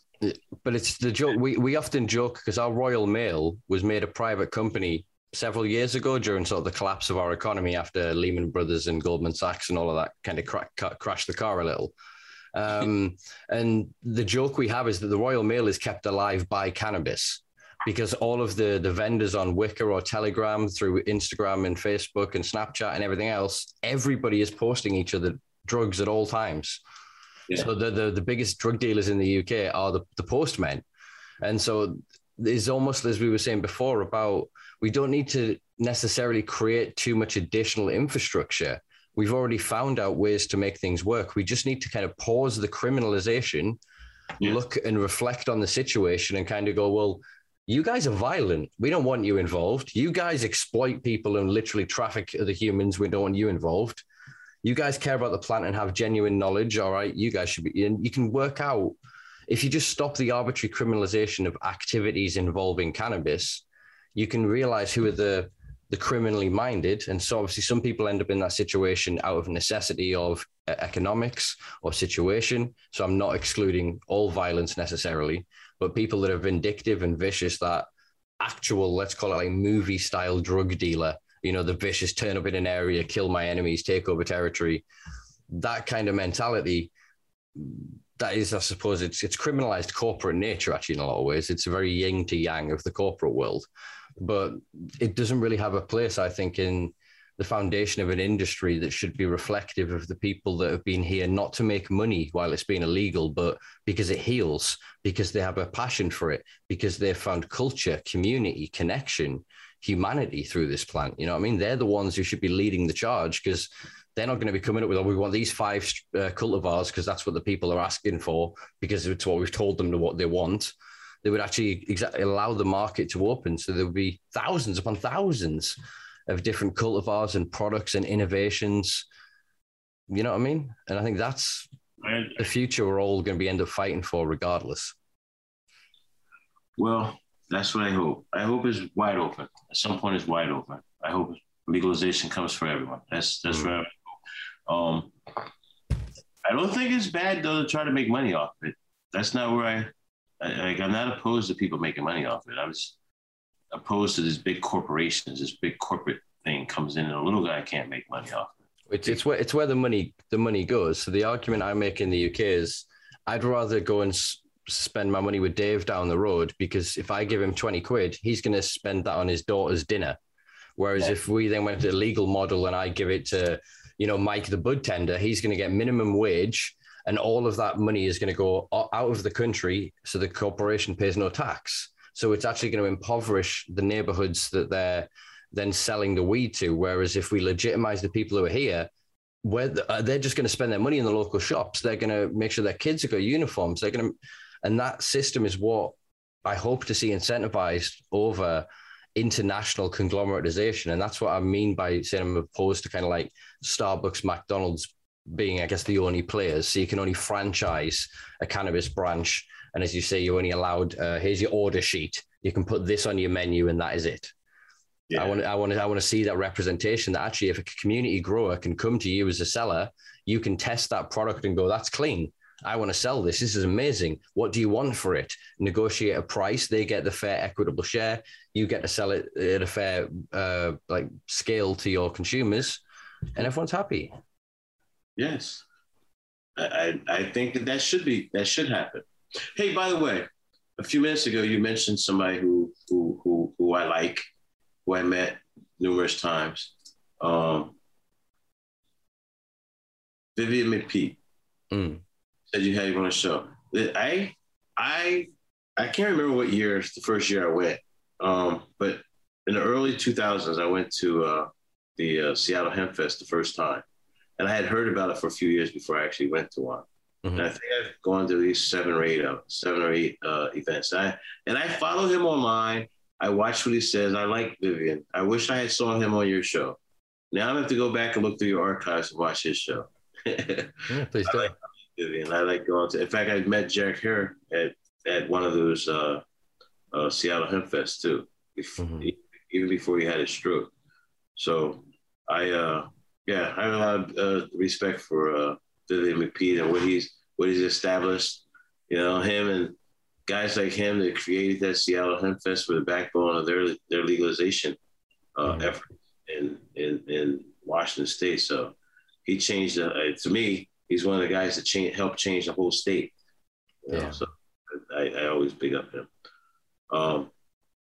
But I was just looking at the time, and I've got to kind of wind down here. I sent you another flyer while we was on here. The grand opening of the joint of Miami. That's something that's going on now too. Share screen. There you go, folks. 4th of July weekend. When was this? It's 2010. No, is this? So that was 7 months ago, 6 months ago, whatever. Right. I got confused by the address on the bottom, thinking it was the year 2010.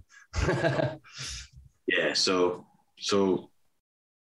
I opened a club. That's really a club in Miami, marijuana themed club in Miami, called the Joint of Miami. And not that I went down there trying to start some activism. This is totally not activism. This is how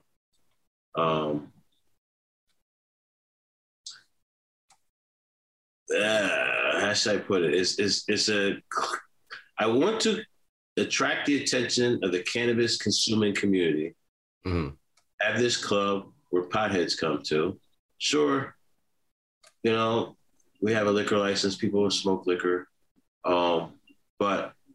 what I want to do is have this place where people are welcome to come here and smoke weed, especially if you're coming from out of state and you're in Florida for some other aspect of tourism. And here's this place that stands out as a place that wants potheads, so that, just to let you know, that's kind of my new entrepreneur thing. Since in Florida, you can't actually own a dispensary. And I'm not saying that I want to own a dispensary in Florida. I don't know. I don't even think I want to own it, but I would love to have a club that was really geared towards weed. People came there for weed, celebrities of weed, all these rappers that smoke weed and talk weed and sing weed about weed, they should all come and play at the joint of Miami. There's I don't live that far from the Stone Pony here in New Jersey. It's 60 miles from here. The Stone Pony, the Stone Pony? No, it's a little venue in Asbury Park, New Jersey, called the Stone Pony, and it's created, or a lot of celebrities have started their careers there. Bon Jovi, for instance, Bruce Springsteen. There's a few of them, but it's on their list of places that up and coming people from the New Jersey area make sure they play there. They feel like they made it to the world if they could play there. So I kind of want to try to turn the joint of Miami into a similar place for all these rappers that sing about weed, but I want to make it, about weed. So have these type of people, these type of celebrities that come through. And I've actually attracted the attention of quite a few celebrities already. In 6 months, I've had some A-listers that have come through my place. I think it's going to end in a hot little place called the Joint of Miami. We're new, but we're working on it just to kind of wind down a little bit to make sure you know about not only the activism and all that, but just on the entrepreneurial aspect of marijuana. I call it 420 entertainment, actually. There's a whole genre of money that can be just in 420 entertainment.